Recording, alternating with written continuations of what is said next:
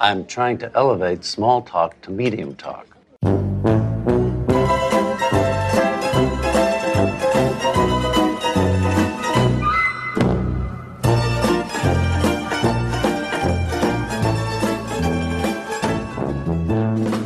Hi, I'm Alexander Chester, and things many times are not great between you and I, but it's never stopped us from podcasting.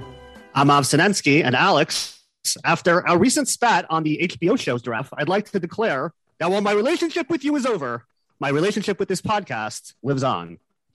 Hi, I'm Antoinette Spolar-Levine.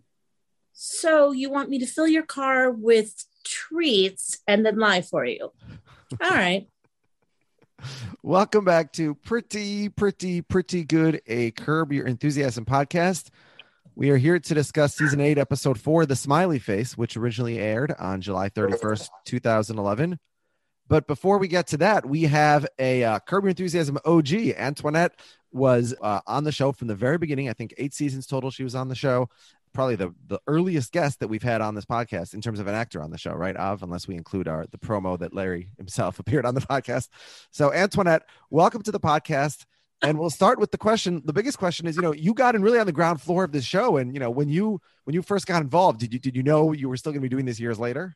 No, it's exciting. It's great fun. It was I'm sure you've had a million other people on the show, and you know that it's a completely improvised show that is script. Can I tell you how I got the part? Yeah, of course. Sure. I actually went in, I had done a one-woman show that Nora Dunn directed, and I had done these actors always do stuff for free. And, I'd done 5 years for these producers of pilot presentations. So they saw my one-woman show. They go, hey, we want you to come in, and audition for a show we're doing. This was our first year producers on Curb. And I'm like, oh, great, thank you. So I knew absolutely nothing, going into this at all. I'm in the lobby, and they go, hey, the Seinfeld guy is it's his show. And they had little slips of paper of suggestions, that they were going to run you through. And I was with the groundlings and all that, and an improviser. So I see Meryl Marco come out of the room, and I'm like, oh my God, is that Meryl Marco? David Letterman's ex-girlfriend. And I'm like, holy Moses. I go, wait a second, is Larry David in there? And they're like, yeah. So I was like, it was huge, and I was not prepared for this. I just sort of went in. So I was auditioning to be a hostess in the first episode with Kathy Griffin. Kathy Griffin, by the way, who was my song improv teacher at the Groundlings. So that's funny. Oh, wow. Maybe only to me, the irony. But Kathy, yes. No, that's funny. Yeah. Oh, so many stories. So yes, Kathy was my song improv teacher. And I went in there. And the way I got the job, I started speaking fake French to Larry. My grandfather was from Paris. I did as much as I could know, but I kept slightly. He was putting in his name. He said he had a reservation. I kept denying it, and I kept blowing him off, basically. And then just when you say fake French, like you mean like you were just like saying gibberish in French, but to someone who doesn't speak French, sounds like French. Exactly, because I would just. I have a friend who's really good at doing that in like 6 different languages. It's like really funny to see. It's fun, and Larry found that amusing, but I lightly insulted him by just saying, "Listen, David, I don't know. I'm sorry, we don't have your reservation." He goes, "Well, it's Larry David." And I said, "I don't care what your name. I'm sorry. Bonsoir, mes amis." Like that kind of thing. And so I would just do that. And I kept answering the phone and ignoring him. And then, I did that. And we talked a little bit. And I said, "I can't let you in because that looks bad to other people. I'm sure you're very important," that kind of thing. So I cut to, I go, so it's a one-off. It's a 1-episode audition. And I get a call from my agent, who basically says they want to make you recurring. They want to make you his assistant. And I had the moment of like, where I got down, after all the auditions and all the years of stuff, you just are sort of like, I can't believe this happened. It was kind of a nice little moment, like one of those things where you're not expecting any of that to happen. And it happens after years of dues paying. So, yeah, it's funny that like that was like your initial read, because like I feel like Antoinette, the character and maybe the person as well, I think we're going to get into that a little bit at some point later. like one of her quintessential characteristics is kind of an essential Curb characteristic in that it's like these people that Larry David encounters in everyday life that should not have power over him because like he's Larry David and he's a big deal and he's a billionaire. And yet, you know, as he tries to navigate society, people that like he, you know, would otherwise view as like being kind of like above him, like just carry this like weight over him. It's like they get to determine like whether or not he gets his bagel. Exactly. And I think for my character, one of the things I tried to put in there, I mean, she's not really like me, but she, right. Obviously things like Sam Pancake is an actor. And he's a friend of mine. He goes, it's so weird because it's you, but it's not you. I said, I know, but it's like when you're doing, because you're even using your first name. So it's really like identifies, especially people who know you. I know.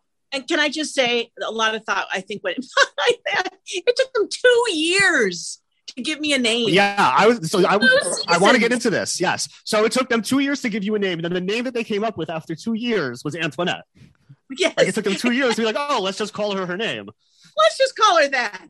Which is like a thing that we constantly do on this show anyway. I know. And it's so funny because I will tell you, there's the Bob Cobb salad episode where I'm standing in the door. He goes, I want you to find everything out about the Cobb salad. I'm like, okay. Anyway, I'm waiting to shoot that scene and it's Larry Charles and Larry David sitting in the office, basically. And what's Larry's office? You know, the first few seasons, everything was at his office in Santa Monica. You know what I mean? Both offices were in Santa Monica. So there was not a huge expanse on sets because I literally just would, his real life assistant would get up from her desk and then I would go take her place and just sit down at her desk. So, and then would she be standing off to the side yelling at you things to say, sort of like how Jason Alexander does to Larry when Larry's playing George and No, I mean, all that was me. Like, yeah, she's not an actress. That was a joke. Oh no, I know, and I'm so serious. I'm like just way too into it, but you're so cute. Anyway, it was just funny because Larry, the Larrys are talking, and I hear this over the mic, you know, or in my ear or something. I hear, "Send in the girl," and that was me. Wow. Okay. At some point, and I never said anything, but I just found that terribly amusing. Send in the girl, and I'm like, oh, okay. Well, I've been here for a while, but I do love that they just finally came up with using my name for that. Yeah. So just like running through like your name like actually several different things according to at least IMDb. So as we just said, like for the first 2, 5, 6, through the baptism, you're just Larry's receptionist. Then in 2002, the 2 episodes you're in, you're just credited as Antoinette. Then IMDb starts doing this thing that happens a lot on Curb because people play some variation of themselves where you're Antoinette parentheses as Antoinette Spolar Levine, or I'm sorry if I'm mispronouncing your last name, which I think it means like you're playing yourself, but like not really yourself. I tried to look it up on IMDb once. I didn't really understand. I don't know if you have any insight into what that means. Absolutely no insight. And I think you know more than I do, which I think is fascinating. Yeah, I did some digging. On the show, they gave me Joanne Early as my mother, which was like one of the great gifts. Well, they kind of do because or at least they tell us that your father's name is O'Malley. We learn in this episode, right? Yeah. So I'm Irish, which is great because I'm French, but I have an affinity, and I love. Listen, my apartment was decorated like an Irish bed and breakfast. I mean, there you go. So there it was, and now it's sort of like tracks. Yeah. So now it's like an English tea room. Like if Jane Austen and Miss Marple, you know, Agatha Christie's Miss Marple had an apartment, that's what mine looks like. It's like I'm like an old British woman. My question is, what happens to Antoinette in season 7 because she gets replaced in that season with Jillian Bell, who comes in and plays. Yeah, but that's at the NBC lot. You know, that's a whole separate location. So, you know, Antoinette is, you know, manning things back at the normal office, but like Larry was busy with Seinfeld during that time period. So like he had like NBC had a whole setup there. Like Antoinette wasn't necessary to be on location. I see. So Antoinette's still working in the home office. There you go. Well, was that Antoinette Scola or Antoinette O'Malley? I got married. I got engaged during Curb. I got married during Curb. I had a baby during Curb. I got divorced. It was rather, well, HBO, many seasons. It takes a long time to get things done. So yeah. So I mean, I guess you and Larry were going through similar life changes around the time. So true. It was very funny too, because he was he's not a big hugger. He's a genius. We'll see that in this episode. Yeah, he's very but I had great fun. You said he's a genius. He is a genius.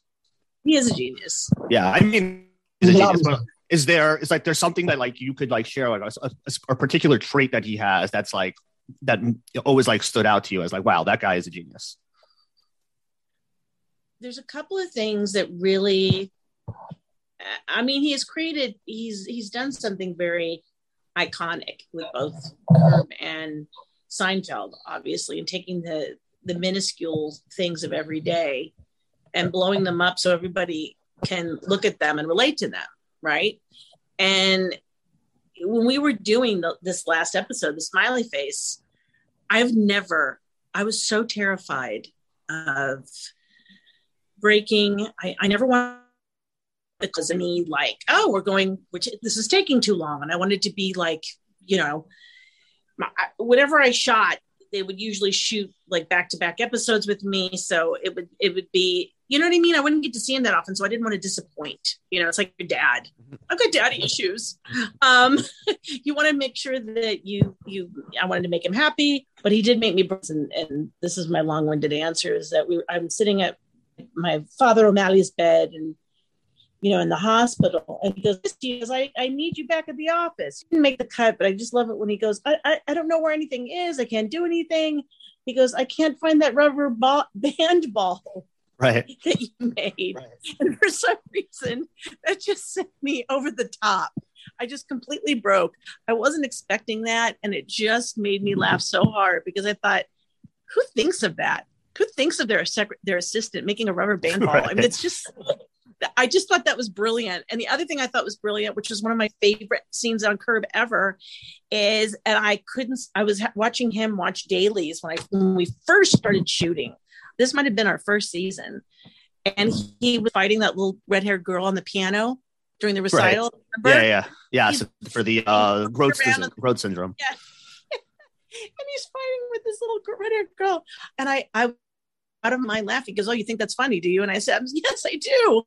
I barely knew Larry then, but I couldn't stop laughing, because I just thought, it's brilliant.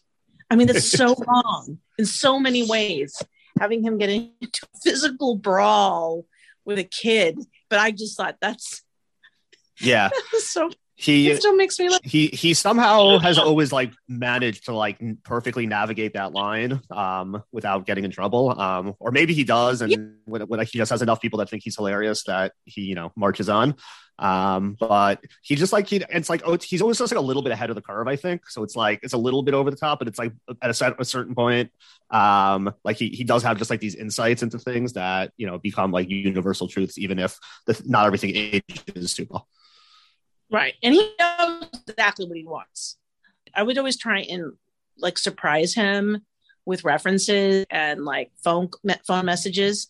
So that was one of my things, like the first 2 seasons, where I'd say, "Oh, this person called." So I remember I think it was the first season I did the show. I said, "Larry, Howard Stern called. Please don't call him back." He's laughing. And then he goes, "That's very funny, but you don't say that." And I'm like, okay.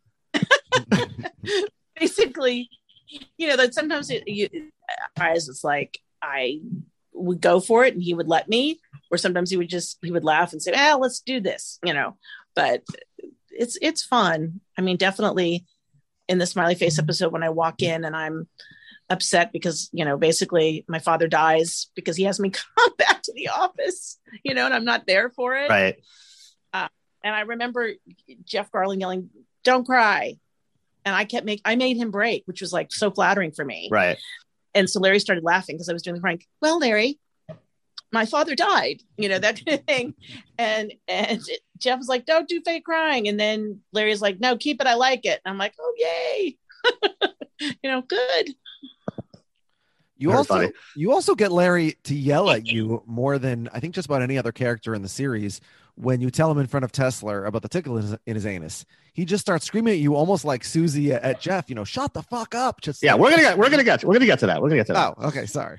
Don't spoil the rest of the podcast. We're gonna get to that. Yeah. So just like a couple more questions before we're gonna get into some clips soon. But Oh my gosh. yeah. So a couple more questions. Kind of both to have to deal with just like being on the show for a period of time as opposed to almost everybody else, with the exception of 9 people. This is a fun trivia question. There are 9 people who have been on the show more times than you. You're tied for 10th for the most Curb episodes. I mean, we've had people on this podcast who have appeared on 1. We've had a couple people who've appeared on 2. We had a person who appeared on 1 episode of this and 2 episodes of Seinfeld. We could count that as 2.5 or something. You've been on 13 episodes. As I said, top 10. Yeah. So like, other than, Larry, Cheryl, Jeff, Susie, you're like right there in that next group. So like, at what point did like you feel like, okay, like I'm on this show? Like, this isn't just like, oh, like I got a part. I'm in the first episode. Oh, I'm going to be another. It's like, oh, I'm like going to be in multiple episodes per, I'm like a regular part of this program. Which one? Well, I guess I'm going to be honest that I never take anything for granted. So I don't think I was ever, just as a rule, I mean, I was extremely proud and loved every moment of it and sad that I wasn't invited back. I still have no idea where that is, you know what I mean? Like, it's the way that things happen on that show. I guess where you're just like, oh dear, every place, how terrible.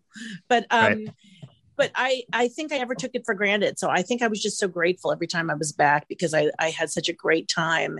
And I try to be a person on a whole where I focus on the totality of life. You know what I mean?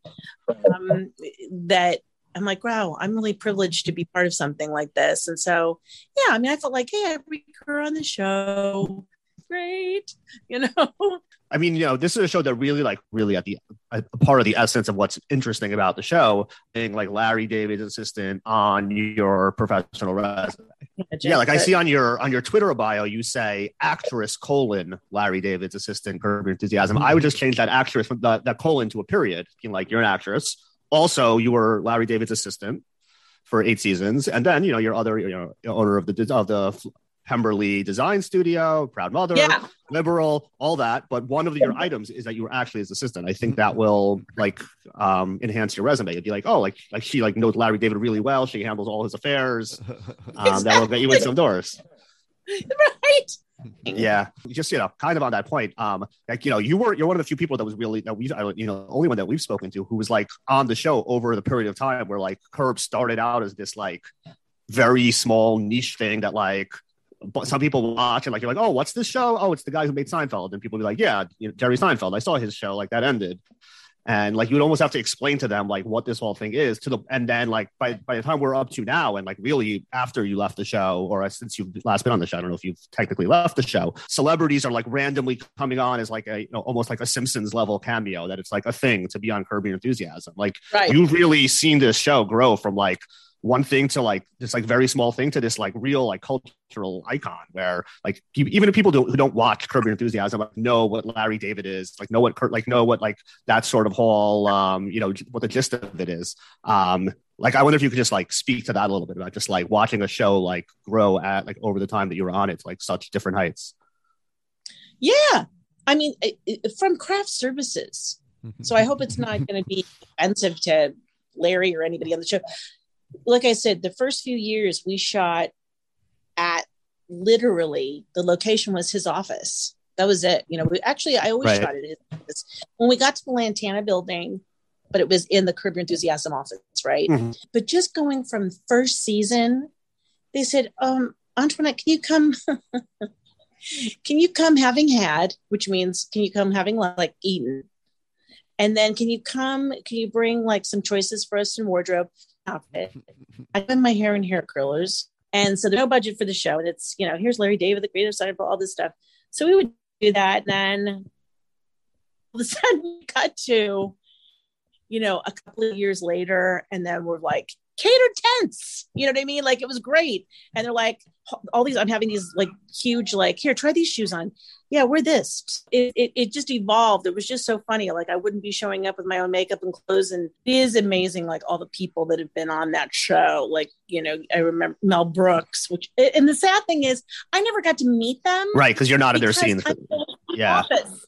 I got to meet Michael. I mean, and I'd met. Well, that's a plot point. Larry says no one's ever coming to him for a meeting. He's always the one traveling. So like they actually built that into the show.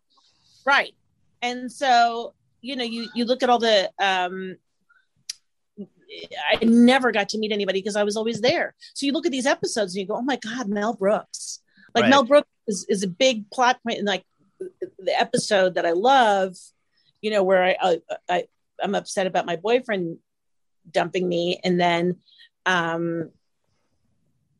you dumped him, I believe. Let's or it's like it's a little bit of a back and forth, right? Like it's something to do with it's unclear. I remember when we broke that down, it kind of doesn't really add up.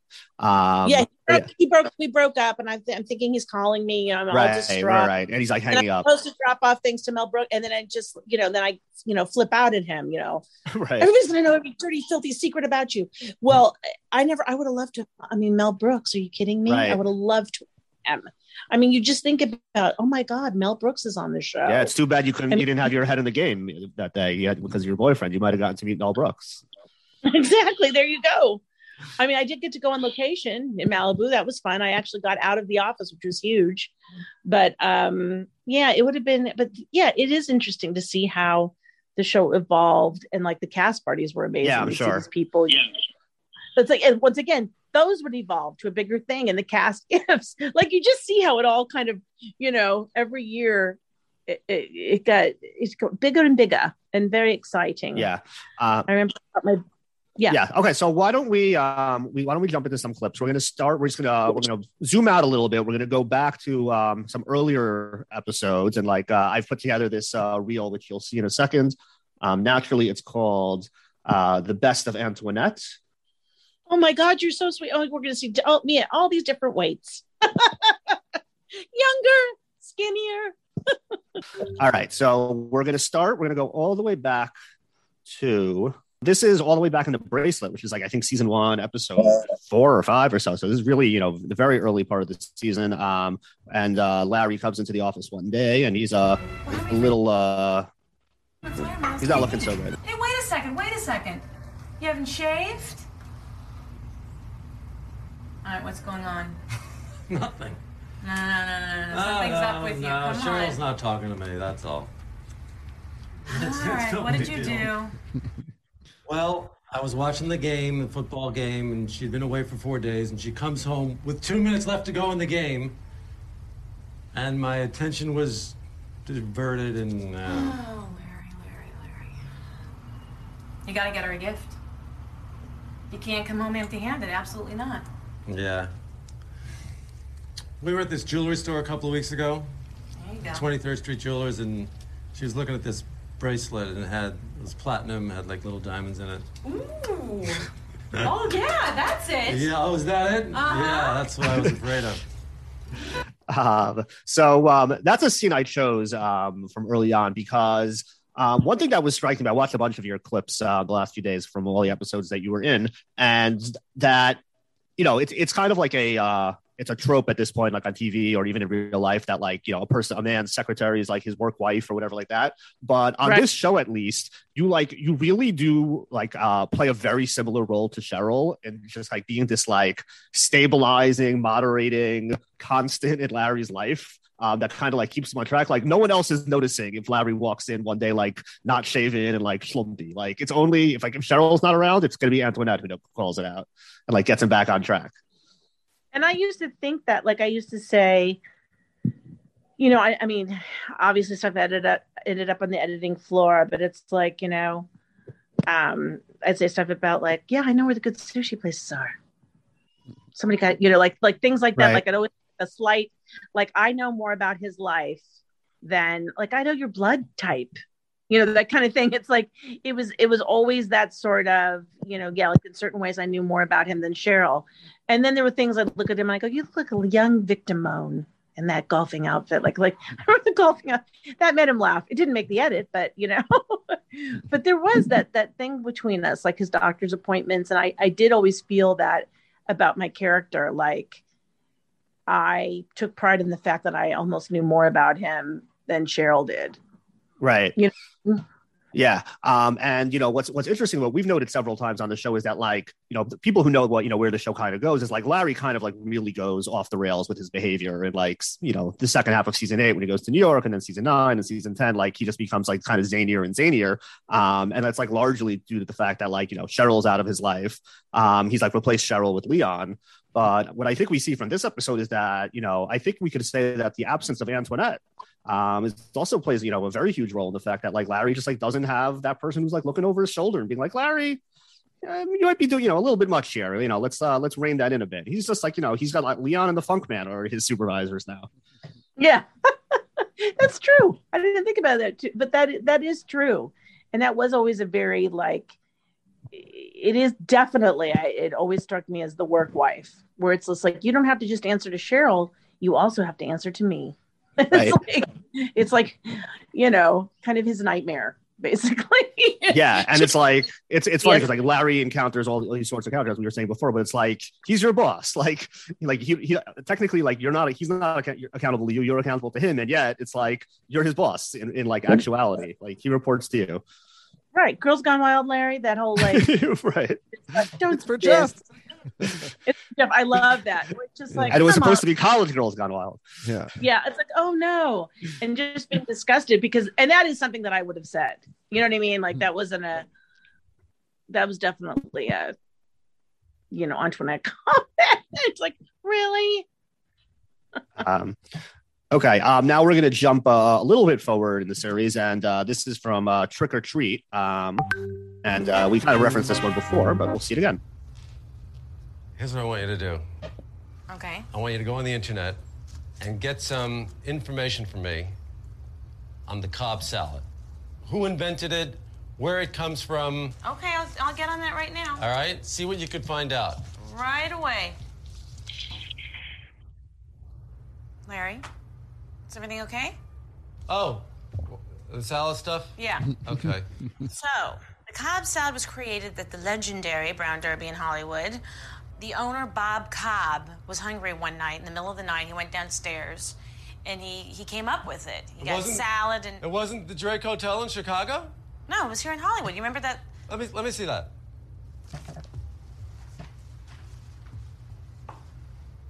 Created at the Brown Derby in Hollywood. Right.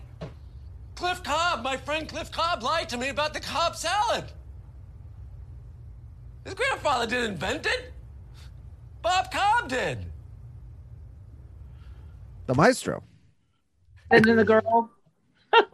That was the Sending the Girl episode. Sending the girl. Yeah. So in your capacity as Larry David's personal assistant, what percentage of that job would you say entailed digging up dirt on the internet about people that annoyed him at dinner parties? Oh my gosh. Well, you know, I'm sure there was always that. For her. Like there was always, don't you think he always had to have a little something? Like, do me a favor. Yeah. Like, look this up. Oh, I'm sure like 70%. Wouldn't you say? Yeah, you can also Like, impress him so easily though with just going to Wikipedia because he's such a Luddite that he doesn't know it exists. The character, anyway. Right. Where it's just like, it's just so funny. Like I look at that. That's the thing. I go, he goes, I tucked in. Is that the episode where he goes, I tucked in? I go, you look good tucked. Yeah. Yeah. That's the Vic Damone. That's one of the things that got cut. Oh, Vic Damone didn't make it. Poor Vic Damone. Me and my old references from growing up watching old movies.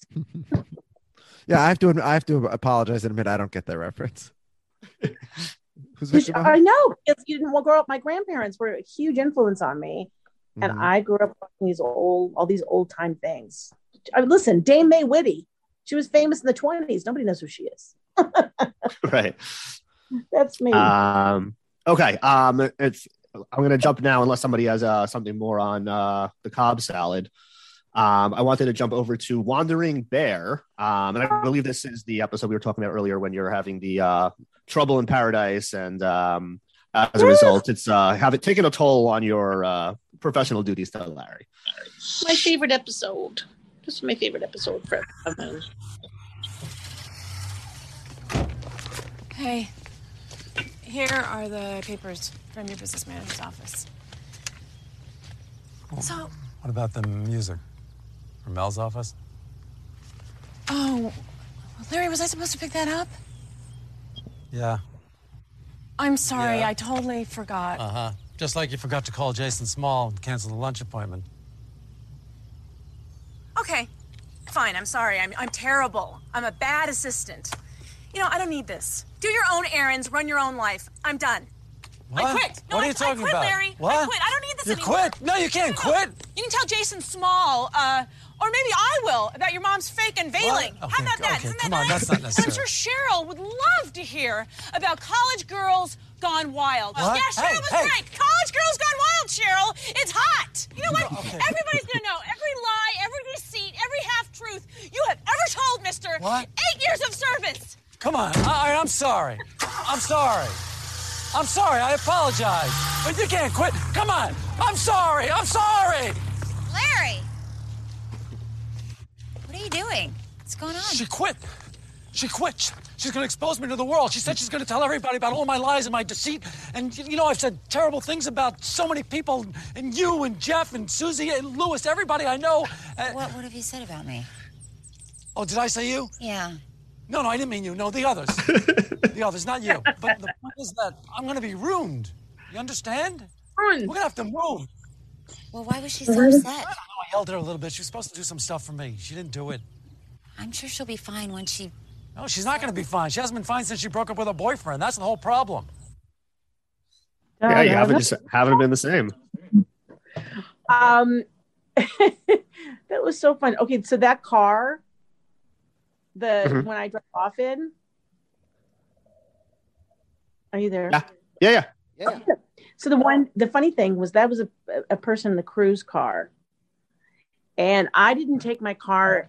My car was in the shop that day, so I got a cab, or something to set, which was on location, and so they're like, "Well, you need a car because we're gonna have you drive off." I'm like, "Oh, I'm sorry, mine's in the shop. I didn't know that."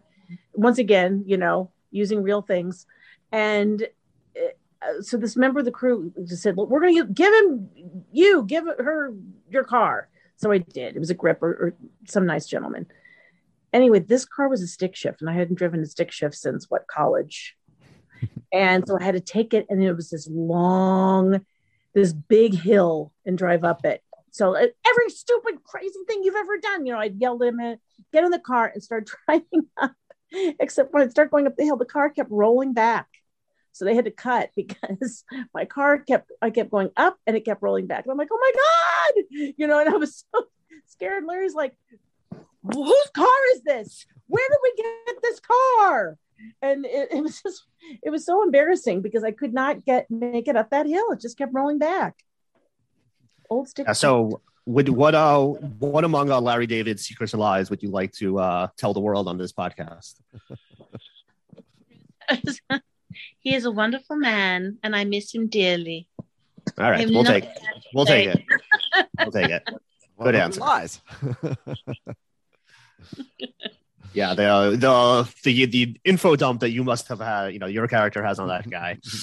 Yeah. Oh my gosh. Yeah, I always thought it'd be fun little things. Is there no assistant confidentiality? There should be. Right? Yeah, I mean, I feel like many assistants probably sign NDAs.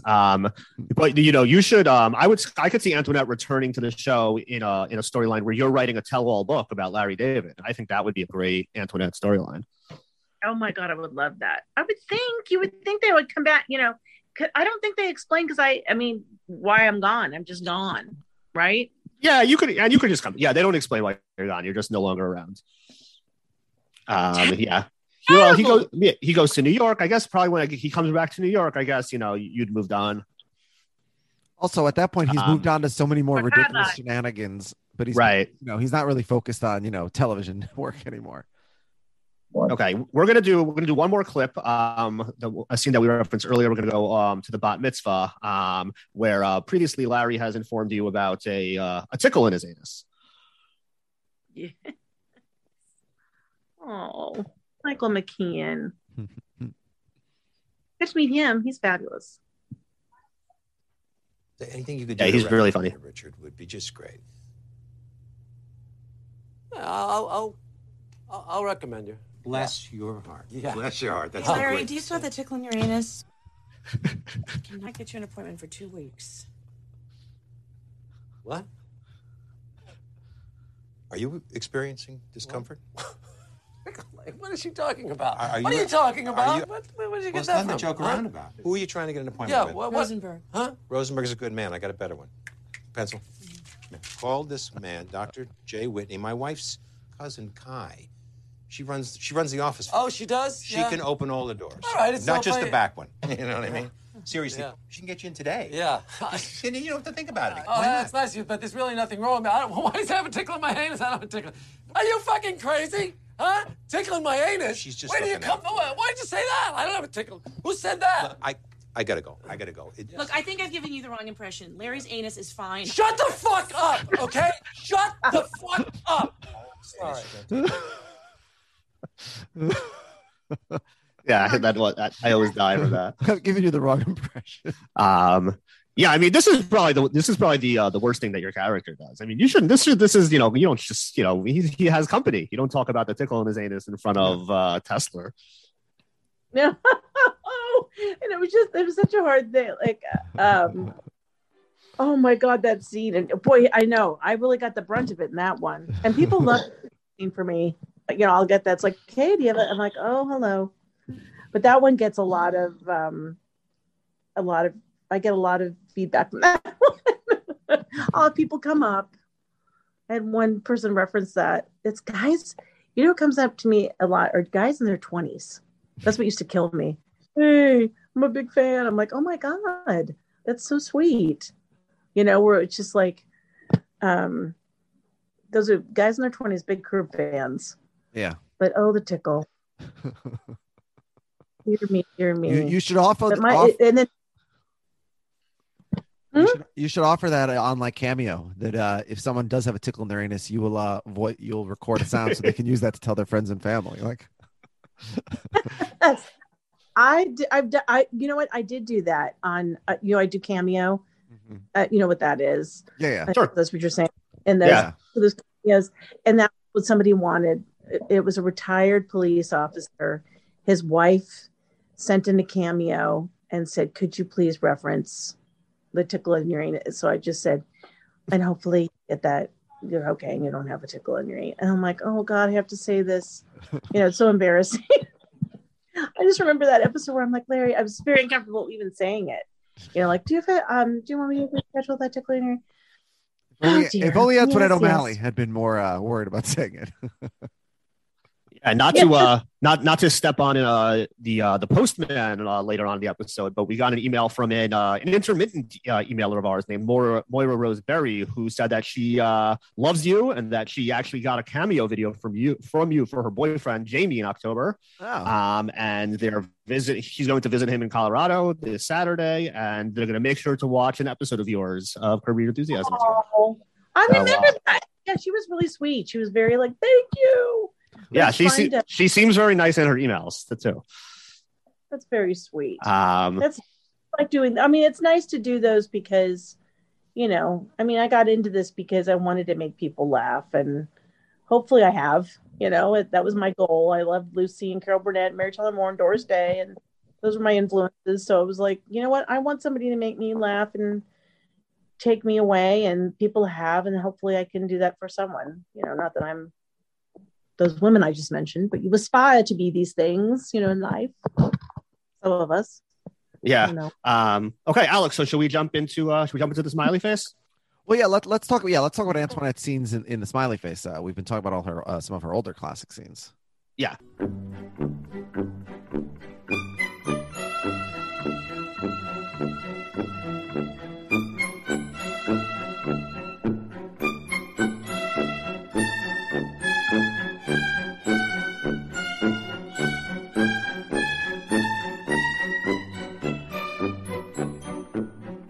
Okay, so season 8, episode 4, the smiley face. So we start out we're with Larry, and basically we have this conversation with him and Jeff, where we learned that because Antoinette has been out of the office, things are just going crazy. He's missing his appointments. He can't find anything. And we find out that the reason why you're out is because your father's sick and you're with her in the hospital. And Larry's very upset, doesn't really care that your father's sick. He kind of just wants him to die already so that you'll come back to work, because it's just been lingering on for so long. Yeah. And then the other main thing that we find out is that there's this new guy, Dino. He moved in and he's taking up extra cabinet space, and Larry's just giving away too much cabinet space. Okay, so we're gonna jump ahead to our first clip of the episode, and that's when you're with your dad in the hospital, and you get a call from one Larry David. Hello, Mr. O'Malley. this is Larry David. Hello, boss Larry there. Hi, how are you doing? How are you feeling? About the same, I think, yeah. Have the doctors told you anything? Oh, doctors, they don't tell you anything. What kind of mood are they in when they talk to you? Do they kind of huddle together and whisper? No. Do they seem morose, lugubrious? Nope, they take tests, and I don't know if I pass or fail. Is Antoinette there? Hold on a second. Hey, thanks for calling. That's so sweet of you. So Big Dog Productions rented the office next door and they're sharing the kitchen with us? And I had to give up a cabinet. Larry, no! You never give up a cabinet. Never, ever give up a cabinet. He actually took 2. This is why you need to be here. Can't you come in for a day? Straighten up a little bit? Maybe you can get one back. All right, fine. Oh, terrific. Why are you not with Richard right now? You're supposed to have lunch with Lewis. I'm 15 minutes late already. See, this is why I need you to come in. I'll be there tomorrow. Bye-bye. I will say it's incredible how Antoinette, when she's distracted by her boyfriend, is a very bad assistant. But here with her father on death's door, she's still on top of things. She knows the calendar by heart. I know, it's so terrible. Oh my God. I know her own father. I love that your dad refers to him as Boss Larry. Yeah. I know. That guy was sweetest man. I feel like the reason for that is that you have him in your phone as Boss Larry. So he's seen Boss Larry call. Exactly. Larry Boss. Yeah. I like how both you and your dad instantly say, you never give up a cabinet, as if it's a well-known maxim that everyone's familiar with. Yeah, that's what I thought was brilliant. Never give up a cabinet. Yeah. It's a thing. Oh my God, I have to say, it's so funny to see, I'm being such an actress right now, or girl, lady, whatever. But I'm wow, I look old in that episode. I mean, that's divorced right there. I'm oh my God, I've gained so much weight. I look so tired in that shot. I was oh yeah, I was going through a divorce. There you go. Well, your father's dying in the show, so I think you're supposed to be. And your father's dying. Yeah. More importantly, I know. I go right. This poor man can't get a moment from Larry or me. He's dying. Oh my gosh, so funny. Larry, I love that. What's the mood? What are the doctors like? I was laughing off camera at that. I had to look up the word lugubrious. He was saying, I never heard that word before. What does it mean?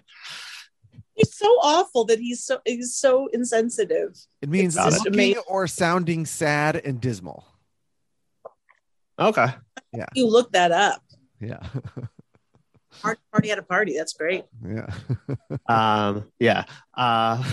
Okay. So we're going to jump ahead a little bit later in the episode, where Antoinette, as we had seen, had agreed to come back to work, and she will indeed come back to work. Happy? Ah, How about that? fabulous. This is what a desk should look like. Yeah, how did it get that way, by the way? It just builds up. This is great. Thank you. All right. Oh, and I got you treats. Here it is. You see, it's a one day. You came in for one day. Tomorrow you'll go back to the hospital. And I am going to get that cabinet back for us. you get that cabinet back. I'm going to. There'll be a little something in it for you.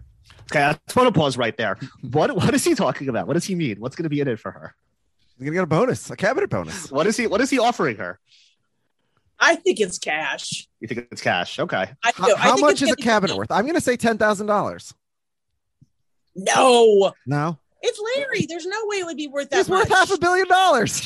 He basically ends a relationship over $60 later in this episode. He's not just handing out $10,000 for a cabinet. Okay, fair. That's why. Exactly. No, and it's because I remember, the episode with the Tourette's chef with Paul Sands. Yeah. Okay, so that episode, I remember jokingly saying to him when they come to my table, Larry, that may have been edited out, and I just said to him, "Oh, hey, and I need to expend some money, and I need like an extra couple of $100." Of course, that got edited out when it was the restaurant. But yeah, I think he would give her like an extra couple 200. Like that would be, that's what I see in my mind for that. All right, I'll take 200 for getting back 2 square feet of cabinets. Yeah. Okay, and then we just fast forward a little bit to later in the scene, and we'll get to the moment where Larry's whole plan to get you back seems to have blown up in his face. See ya. Bye, Can't wait. sweetie. Bye-bye. Bye. Nice to see you. Larry David's office? No, hi, Mom. Okay, yeah, I'll be there.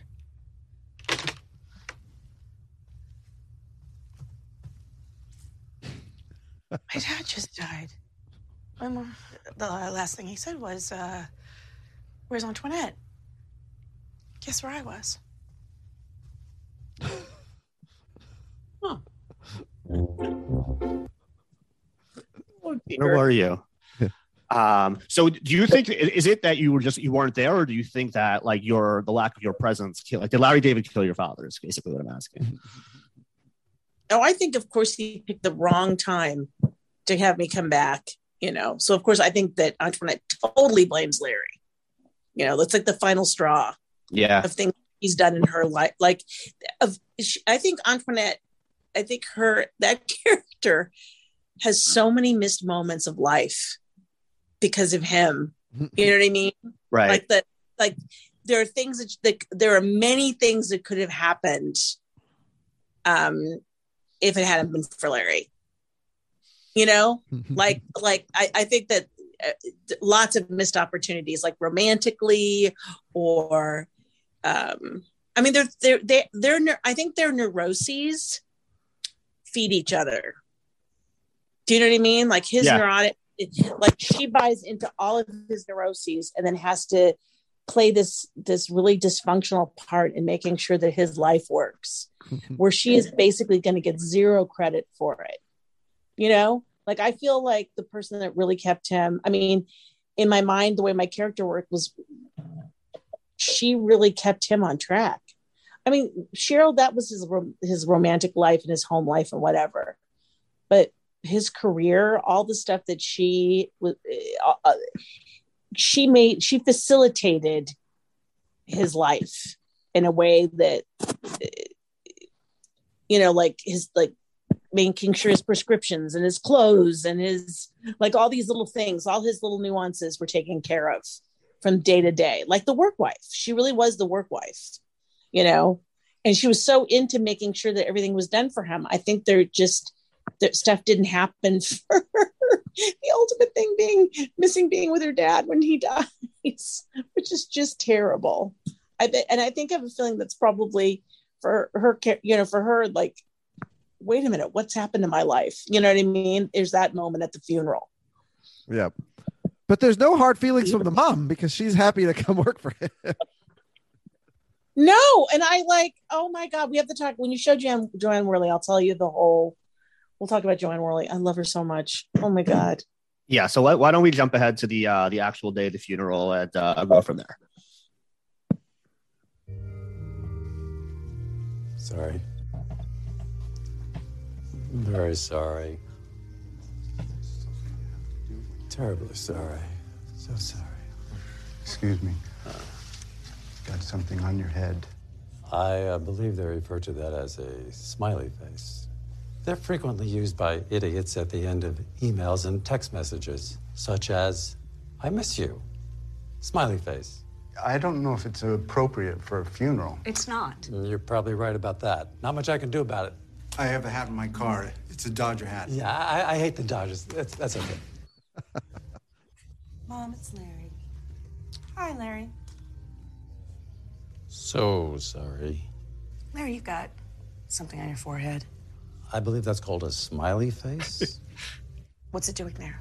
Well, a disgruntled woman drew it with sunblock, and then I fell asleep in the sun. She owed me $60 and wouldn't pay me, so I brought it up. It's not hers. Right. It's not hers. It's my money. Right, absolutely. Mom, Am I I'm gonna go crazy? get a glass of water, okay? I'll be right back. Rosemary, am I crazy? Well, Huh? Thanks for being here. Yeah. They loved each other very much. It's very hard on her. And she was not at her father's bedside when he passed away. The bedside's a little overrated, frankly. Not that much goes on there. You think they're going to say Rosebud or something. They're not saying Rosebud. Whatever that is. Obviously, she's grieving deeply for her father. How long do you think the grieving process might take for her? It's going to take probably several weeks for my daughter to get back to work. I don't know. Maybe I could fill in for her. Really? I was an executive secretary for 30 years. Oh. I do love that she's fine. I really need something to do right now to take my mind off of my grief. And I would be holding the job for my daughter. You're shitting me. Not shitting. No shit? No shit. Let's do it. Oh, Monday morning. Deal. Don't wear that hat. My friend met me in 1968. I was fresh out of business school, clutching my little CPA degree. Sorry. Okay, we'll stop there. Don't wear that hat. Don't wear that hat. It's a nice looking hat, though. It's a good funeral hat she's got there. I thought she looked amazing. Yeah. And she's the nicest woman ever. And she is hilarious. Yeah. She's very just like She was came on in- Laughing, wasn't she? Like back in the day. Yes, back in the day, Yeah. huge. My uncle, here's how sweet Joanne Worley is. My uncle was a huge fan of Joanne Worley. And I actually said, Joanne, would you do me a huge favor? My uncle just loved you on Laughing. And there was like this episode of Love American Style she was on that he used to reference when I was growing up. And it was so cute because I said, do you mind calling him and just saying hi? Like, I've never asked anybody to do this. And she called my uncle, was like, hello, hi. And he loved it. It was so sweet of her. And she's, there's something to the whole old Hollywood thing of like, she is so just the style of her. Like, she came into the makeup trailer, the first day we worked together, and she goes, where's Antoinette? And she goes, hey, you little groundling. Like, she did research on me. Joanne Worley, like, Wow. and I Very flattering. thought that was incredible. She went and she found out who I was and what my credits were and who she was going to be working with. And she was awesome. Like, we really, really hit it off and had a great time together. And, and Jeff Garland could not wait to tell me. He goes, look, I got a great surprise. Do you know who's playing your mother? He goes, I wish we could have gotten Liza Minnelli because She has a certain Liza energy to her. she does. And it's great. And I can't believe I still have not met Liza Minnelli, but I've done this impression of her for years, which is like my dirty secret. But has gotten me work, which is so weird. But I do, and I look like a guy in drag when I do her. But Jeff goes, just guess what the next best, I shouldn't even say next best thing. Joanne, I would never want you to see that or hear that because she's amazing. I lost my mind when I found out it was Joanne Worley because she's just hilarious and sweet. And look how good she is. Like, even in the moments when it's like a serious moment, my daughter's going to have a very hard time over this, and then she goes right to, great, see ya. Like, she's just fabulous. She's just a fabulous, funny. She was great offset. Yeah, just an amazing woman.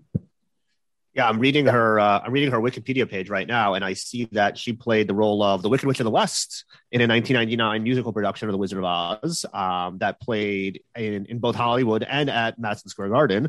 And I am 100% sure I saw that show at that time, so it's very possible that I saw her play the Wicked Witch of the West at MSG. Wasn't she in Wicked? Or was it the Wizard of Oz? Was it Wicked? Yes, she played the role of Madame Morrible in the Los Angeles production of Wicked. Oh, I wish I'd seen that. Like, that would have been incredible. And she is great. Like, she did. I remember my daughter. I think she was on Jessie right after she and I had worked together. And my daughter watched that show, and I was like, "Oh my God, it's Joanne!" And it's like, but she was playing a woman that was doing kids parties, or she was a banana or something. And I was like, God, this woman is always good. Like, she is always good, no matter what role she's in. She's just fantastic. Hello, pro. Totally. Yeah, I mean, she's just like, you just look through her IMDb. Like, she was on like so many different shows, just like an episode here, an episode there, an episode there. Like, she's like really worked and just like was on so many different shows over such a long period of time. That's really, really impressive. Yeah, I mean, people always go back to Laugh-In, of course, because that was her first iconic real thing that put her on the map. But she sings, and she's done Hello, Dolly, and she's really done some great musical theater. A lot of. But she went. We were doing cast call after the funeral scene, and we were wrapping. It was like the martini shot for the funeral, and they were saying, "All right, everybody, say goodnight to, Antoinette. Da, da, da, yay! Say goodnight to Michael Gross, who's a lovely man. Yay! Say goodnight, Joanne Worley. Yay!" And then it's just like, ladies and gentlemen, Larry David. Like, sing for Larry David, and like she puts out her hand, and then she's like, she comes up to me later and goes, "Oh, I don't think you like that." She's got a whole church and did that. Larry David. Yeah, what I'll say later in the episode, when your mom Rosemary actually goes in to work for Larry, she again reiterates to Larry that she's going to get to the bottom of this whole cabinet business, and she promises him she's going to get back to cabinet, and no reward is offered to her, no potential like there'll be something in it for you, Rosemary. So I don't know if it was just cash. I don't know. Oh, I see where you're going off. What's going to happen? I don't know. Now, listen, your character had told Larry that she wanted to find a Jewish husband, and Larry's available now. So, true. Yeah, but yeah, no, nobody has ever pulled off the mother-daughter switch, so it's a tough one. Yeah. That is a tough. In the Middle Ages, you could get locked up for even suggesting it. All right, well, that kind of takes us to the end of where we have you in this episode, and on the series so far. Do you have I know we're running a little bit past our time. Do you have any Antoinette, any parting thoughts before you head out for the night? Anything on the episode? Anything about Curb you want to share? I wish I'd been funnier tonight. Oh, you were great. You were great. You're sweet. I think. Well, my favorite episode, would be the one where I, Wandering Bear. That was so much fun. Yeah. Oh my God. It was just fun to be able to play all those different levels. And I think it's great to get paid to do something that you love. It was all improvised, which was, scary and yet fun. And you can look back and stuff and go, "Oh, I said that. That's great. Yay. I'm glad that I could, got the opportunity to do that." I mean, I think it is as fun as it looks. Mm-hmm. It's, so it's nice to be able, but it's also incredibly professional too. It's a strange, bizarre dichotomy of where you're fearing for your life, right? Because you want to say something. It's like a first date, every scene, right? Where you want to say the right thing and you want it to be clever and hopefully humorous and all those things where you're charming. Yes. So Curb Your Enthusiasm. It's a big first date. All right. Well, on that note, you're always welcome back for a second date on Pretty Good. We really had a blast having you here. So thank you so much for coming on. I was telling Alex earlier, I was singing Antoinette all day, like in the Lafayette tune from Hamilton. So I was really pumped to have you on, and this was a ton of fun. So we're gonna thank you and wish you well and wish you good night and all the best. Thank you so much, Antoinette. Thank you so much for having me on. You're so sweet. You're very welcome. This was a lot of fun. The best.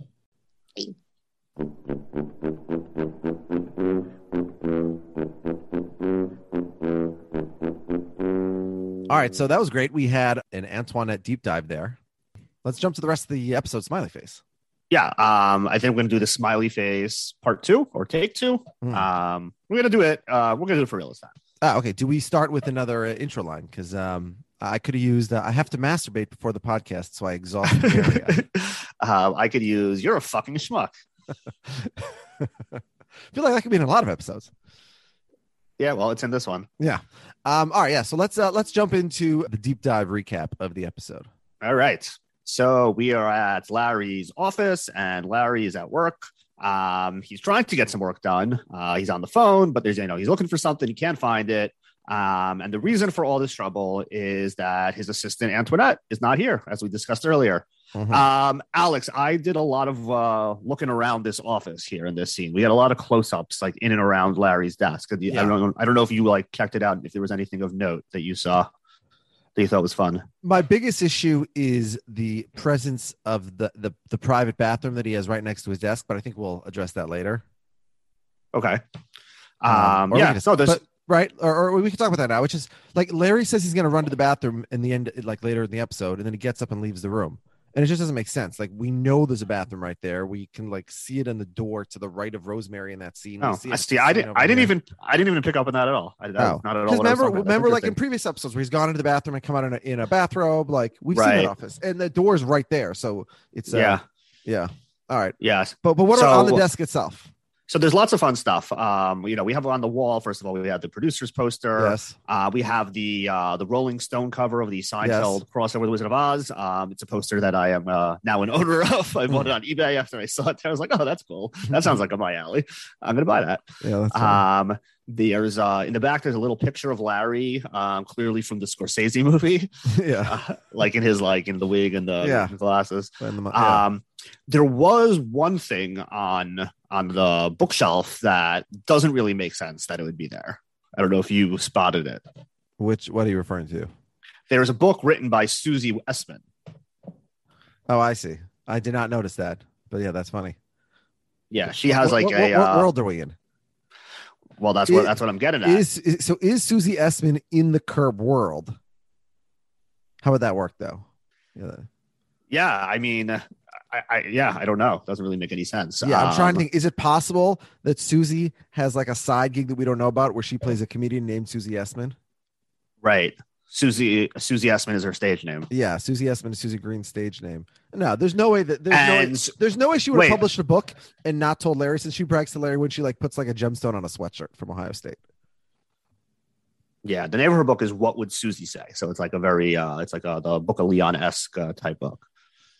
So then I have another. Well, no. I was going to propose. So maybe they're in the world of Curb. There's a writer or an author named Susie Essman. Nothing to do with the fact that there's a comedian in our world named Susie Essman, and that Susie Essman just happened to have written a book about herself, and then or is it about Susie Green?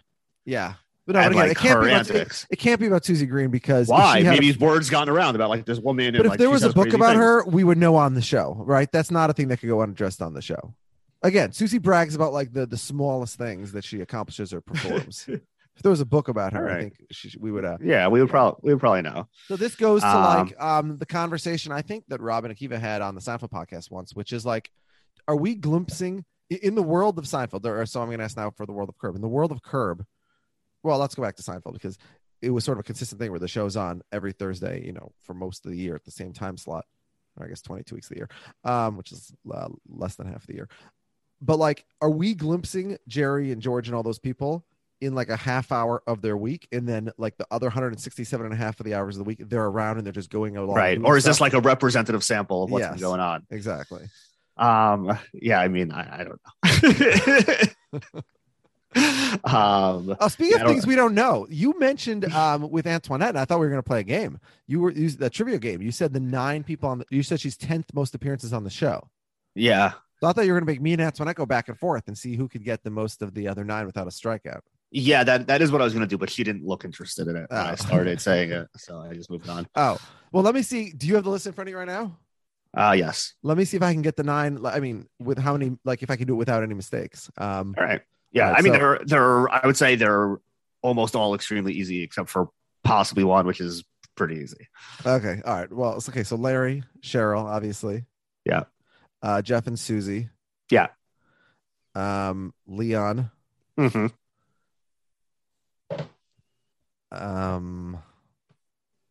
Richard. Ted. Mm-hmm. Funkhauser, Marty. Yeah. Martin. Okay, so you got the 8 easy ones. I would say the last one. I wouldn't say it's pretty easy. It's like The thing it's is, moderately easy. the thing is, but is it going to be the next name I say, or am I going to get a strike? That was the question I had. Well, actually, I don't have the whole list in front of me. I only have the top 9. So if you want to, no, I don't think a little bit. Well, I don't need the rest of the list, but no, but I mean, I would want to see if you guess someone where they ranked. I mean, I'll tell you some of the people I'm thinking of. I'm thinking of Andy, Richard Kine's character, the cousin, but I don't think he's up there. I'm thinking. Yeah, the more I think about this, is not so easy. It's like it's kind of like obvious in retrospect. I'm thinking of Larry's dad, but yeah, that's not a bad. Yeah, but I don't think he's there. I'm thinking of Jason Alexander, but he's not there, even though we've seen him across multiple seasons and multiple episodes. So Larry's dad is tied with Antoinette at 13. So he's tied for 10. Okay. All right. I'm trying to think of another spouse of a friend. No, it can't be any of the. You're other on blacks. the right. You're on the right track. It can't be any of the blacks because we don't see them. Vivica is actually number 12 right after Antoinette and Matt. She's in 11 episodes. Yeah, and then then the kids are in 10 or 9 because like they're just there every episode. But you need 13 is the magic number for Antoinette. So I knew none of the blacks other than are going to so be above 13. do you want the number of episodes of the appearance of the person I'm forgetting? Yeah. Is this person 9th? This person is 1, 2, 3, 4. Is this terrible podcasting? 7, 8. No, this is great podcasting. Yes, they are 9th. Is it Sammy? It is Sammy. Oh, it is. Okay. That's what I was saying. It's like once you realize it, it's like obvious. Yeah. Like all right. So I got the 9. I got the 9 in the right order. I mean, I said a couple other names, but I said it's not blank. Yeah. But she's forgettable, so you don't necessarily think of her. Like once you think of her, you're like, oh, of course, her. I think also because I was just reading something about her recently, and I think I mentioned this on a podcast. I forget when we've recorded what in what order, but where she's not a professional actress anymore, but she still comes back for Curb. Right. Yeah, she does. Yeah, she does. Yeah, she does which other is stuff. interesting, but also means that maybe she's been in enough episodes, so she's coming back that it's all right. So let's So sorry. Let's jump right back in. So we've taken a look at that office. Is there anything else out of place, or is it just Susie's book? That's the only thing that's out of place. And should we read Susie's book? We can read Susie's book. Should we do between seasons like a Curb Your Enthusiasm book club where we read a book related to the show? I have on our spreadsheet for some of my ideas for like random episodes at some point. There are a couple other Curb related books also that I thought might be good to do as a book club type thing. So yeah, what about Iris and JB wrote a book together? They wrote a book together. I feel like we should. Well, we brought it up with her, briefly at the end. When we had Wayne Fetterman on, I made sure to read Fetterman's book. I didn't read Iris's book, but now I listened to a few chapters on Audible. Mm-hmm. I mean, it's like it's just like Leon talking like Leon. So it's like it's. Do you listen to JB Smooth's podcast actually? I think I tried it and I wasn't super into it. Yeah, I was surprisingly not, considering. I'm generally a big fan. I thought a stand-up. Have you ever seen his stand-up special? No. I forget when. I forget how many years old it is. I think something like 2018 or something like that. It's pretty good. It's not as like the level of the Leon character, obviously, but that's a right performance. There's a book called Hitchhiking with Larry David about a guy who like picked up Larry David as a hitchhiker randomly and like had some like experience with him.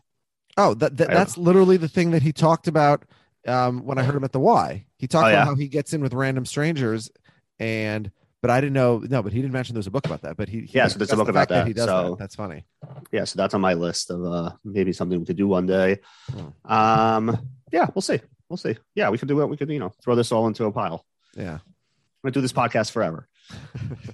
You think you can cancel the series? You're not canceling this podcast. This podcast still lives on. Yeah. Okay. Yeah. Oh, so like just going back to the episode count. One that's like so also super striking is at 10 episodes also is what's her name? Nan Funkhauser. Nan. It's like she's in 10 episodes. That's crazy. Like I couldn't tell you like she doesn't have a single storyline. It's crazy. Yeah. Her story is that she doesn't like to go on trips. Right. That's literally like the most that she's like in a scene, I think, the entire time on the show. Yeah. Yeah. Okay. So onwards, we've made it into the first 30 seconds of the episode so far. So Jeff comes in. He's like, "Hey, what's going on? Like, we had lunch plans, and Larry is forgotten because again, Antoinette's out. It's been 3 weeks. Her dad has been really sick. She said that she was gonna, her father was dying and she wanted to go spend some time with him, but he hasn't died. He's kind of lingering. Like, I don't know what's gonna be with this thing. Meanwhile, she's out of the office 3 weeks. I heard she's like busy doing some stupid podcast. Like, therefore, she wasn't able to help Larry. And Larry's like, what if this goes on for 6 months? What am I gonna do? Like, I can't fire her. Like, I can't, she's with her dad who's dying, but except not. Why can't he just hire a temp? I mean, it wouldn't be ideal, but it'd be better than the nobody that he has in this. Well, I guess like he feels like he's like stuck in this no man's land where it's like he's being told that like any day this guy's going to die, and then like she'll be out for 2 days and then she'll be back. So it's like he's kind of stuck in between where he's like he doesn't want to go through the trouble of bringing in a temp and to then have Antoinette come back 3 days later. It's just like not worth it. But then it just drags on, and like it's like kind of like when you like you don't put the guy on the DL right away. Because you think he might it's like every time the Twins do that, and I'm sure you feel the same way about the Mets. The guy ends up being out for 2 months. Yeah, list of things that you feel like always happens to your team. They blow leads late in the game. Wait, they make that's bad trades. Yeah, right. That's a Twins thing. They make bad trades. Yeah.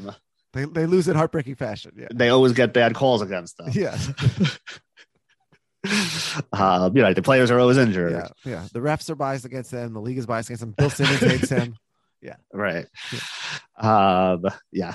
So Jeff is like, listen, I bet that if her dad knew what was going on, that he was putting her job in jeopardy, he would just die. Like he wouldn't stick around. Of course. And like he's not selfish. I mean, parents are very selfless. Yes.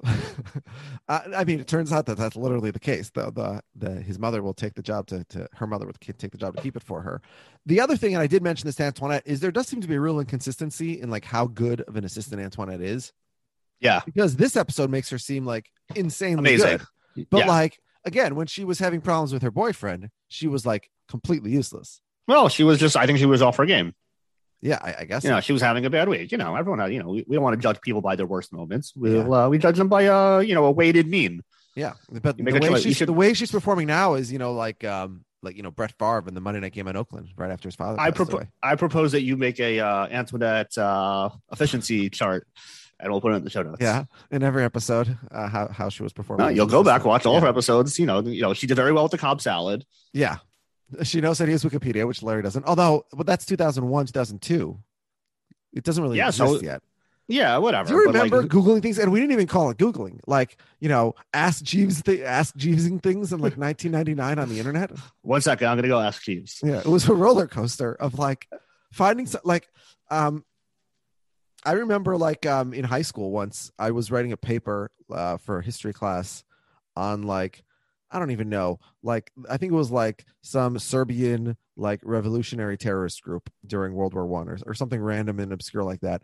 And I remember I quoted a line like in whatever Serbian, in whatever original language it was. And my teacher wrote like, how did you find this piece of information? That's amazing. It's like, I searched for it on the internet, but I remember thinking, well, this person's very impressed because he's 50 years old and is like completely unfamiliar with the concept of searching things on the internet. But now it's like in fact, now it's the opposite problem. Don't professors have like kids who are just copying and pasting essays and stuff like that? And I'm sure. Yeah. But don't they have to scan papers through like a program to search for plagiarism? Isn't this like a common thing now? It's definitely a thing that exists. I don't know how widespread stuff like that is used. We went to college before. This is, I was trying to think like of things it's going to be impossible to explain to our children. Do you remember when you first started at YU, how registration for classes happened? Yeah, you went to like a big room. Yeah, with and, like, everyone you- else in your college. basically, and like I think you had a number, right? Yeah. And like when it was your number, they called your number, and And you stood in went up, lines, and it was loud, and, And you they- ran and from you this set side up- of the room to that side of the room, and and you told the person at the desk, "I want to be in this class, and this class, and this class, and this class," and they said the first three are fine, the fourth one is full. You could be in this class instead, and you said, "Okay." you're making it sound much more streamlined than it was. No, I mean it's like once you got up to the desk, that's what it was. I feel like it was complete chaos. I feel you had to go over to one side for the Jewish studies, then the other side for the secular studies, then you had to go to your advisor for like special permission. I don't know. I remember being complete chaos as opposed to like going online and like doing it in like 3 minutes. Yeah, when I my freshman year of college, like many people, I was intending to go to study in Israel for the year. You did for 11 days. Yeah, I was there for 11 days. Yeah. Some people say 9 because I include each like calendar day that I was like on land, and like, but some of those were not full days. So people differ on You the cut the number travel of days. days. Got it. That Okay. Av was in Israel for the year. Yeah. The rabbis told me what we expect by the end of the year. You're already there. Time to go home. You're set. Yeah, I figured out pretty quickly it was not for me. Not going to work out. So I headed home to start college, but like it was like very late in the game to like register for classes. So like they're like, yeah, we don't know if you like, what's the deal? What you can be in? Like everything basically is booked up. There might be a few classes you could take, and they're like, no, but like those classes are like advanced classes. Like you're going to be a freshman, you can't take them. They're like, you know what? All the classes are full. It doesn't matter. Pick whatever classes you want. Oh, because you're just gonna be like the +1 for every class. It's like what they're like. Yeah, it doesn't matter. Like we didn't let other people into those classes, but now like basically all the classes that you can take, except for maybe like one. There was like one class like, oh, you could take that as like an intro, but like the rest were all sold out anyway, so it didn't matter. Like which So you place were had like- one you extra were- person. You were for an entire college. What I like to do, it's sort of harder to do it nowadays, but when I used to fly, which is Yeah, I would you be used to the tell me about last this, yeah. person on the airplane, and then I just pick the seat that I want to sit in. And so you got to do that for college, basically. Why don't you just tell me the classes you want to take? And I guess it's risk free because like worst case, you have the seat that you're assigned. What do you mean? Like you have a seat as a, or you're saying even on like flights that don't assign seats? Oh no. Oh, you're talking about the airplane. I was talking about the classes. Yeah. Yes, exactly. Yeah. You come on. So if it's like there's- if there's a better seat available, if there's an empty window seat in the first row and an empty whole Right. slot, So you can could only gain. You can't lose. Yes, you can't. Yes, you can't lose your seat. Correct. Yeah. No, because there's some airlines now that you just like you get on, you get a seat. Yeah. It's crazy. People must get killed. I just flew for the first time with my family like since COVID, like a year and a half, a couple weeks ago, or maybe a couple more weeks from when we're posting this.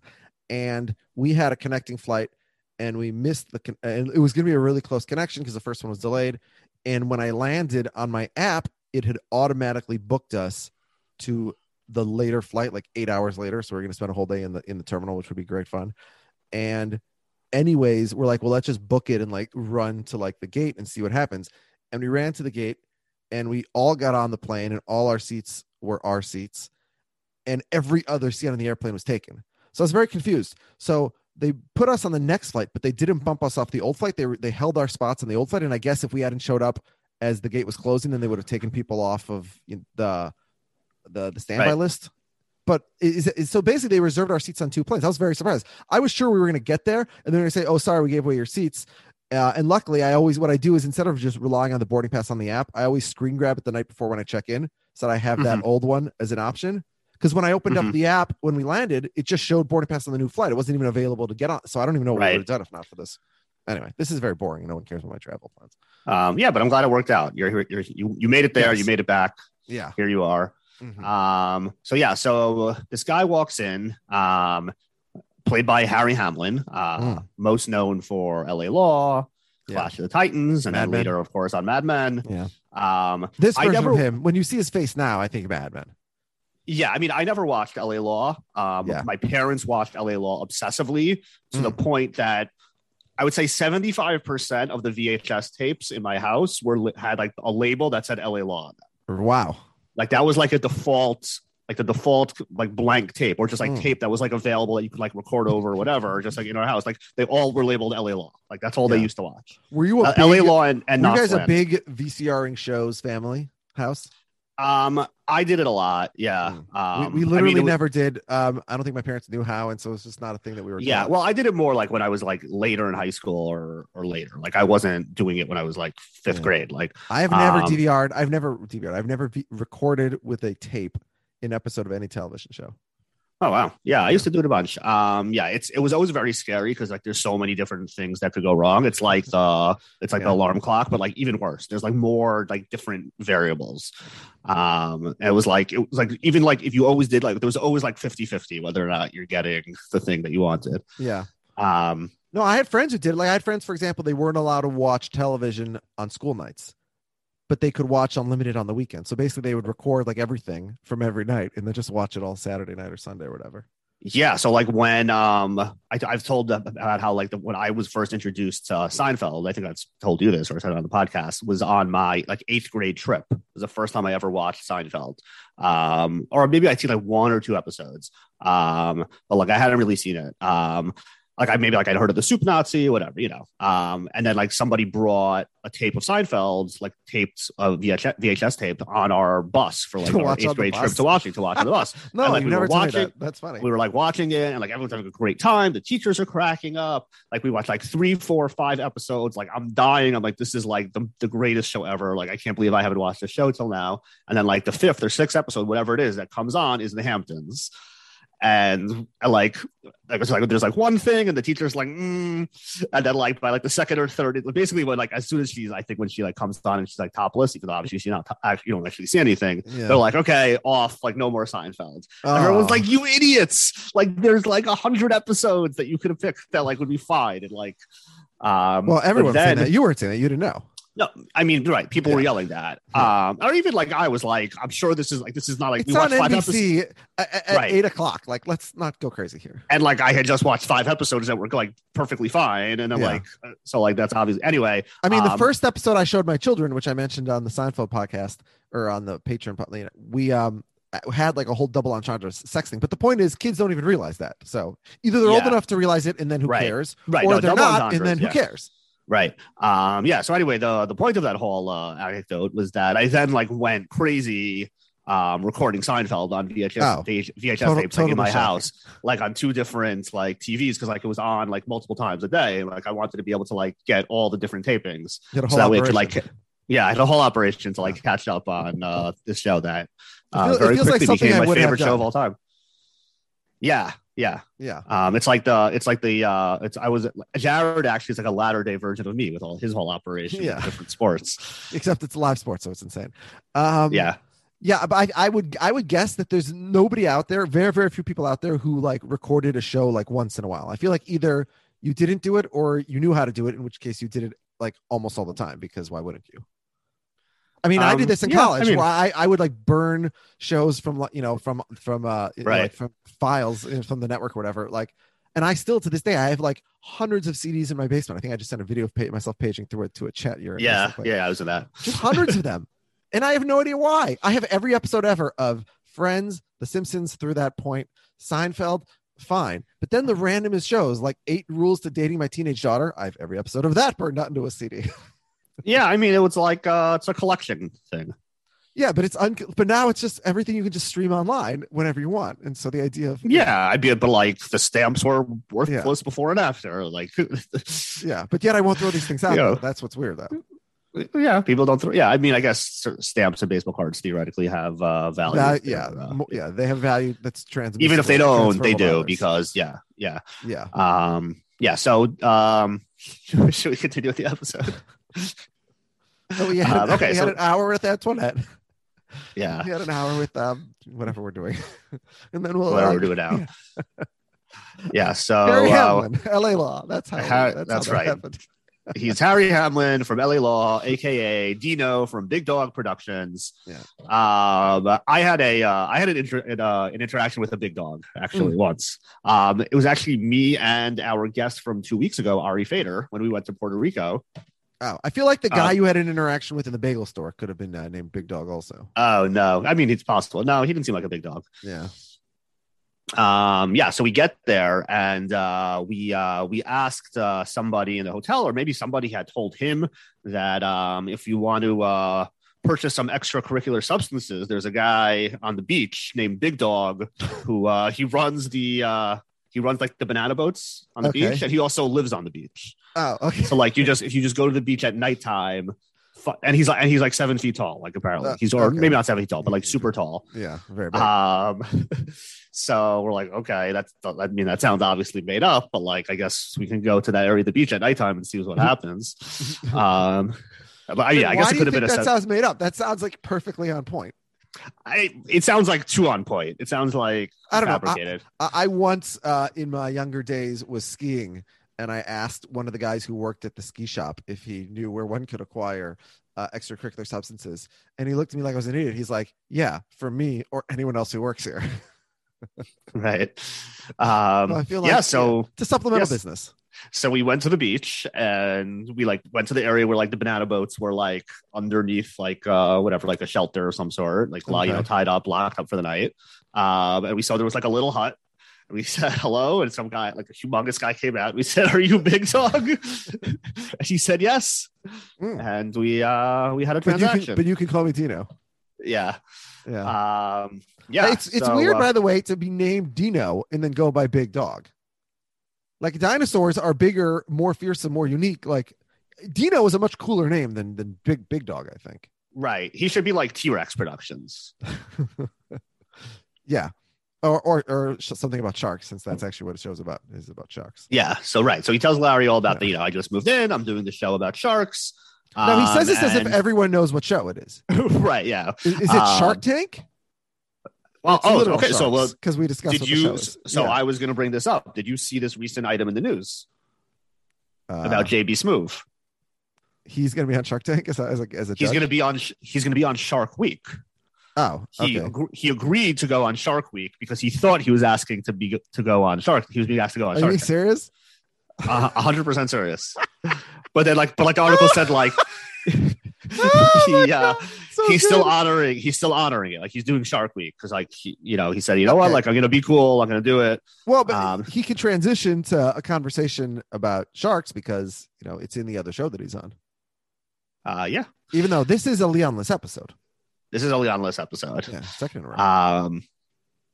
Yeah, so Larry gives him a cabinet. And by the way, you know how like every time you watch an episode of Seinfeld in modern times, the whole time you're thinking like, oh, everything can be solved with a cell phone. So when I'm watching non-Leon Curb episodes, I'm thinking everything can be solved with a Leon. Yeah, it's true.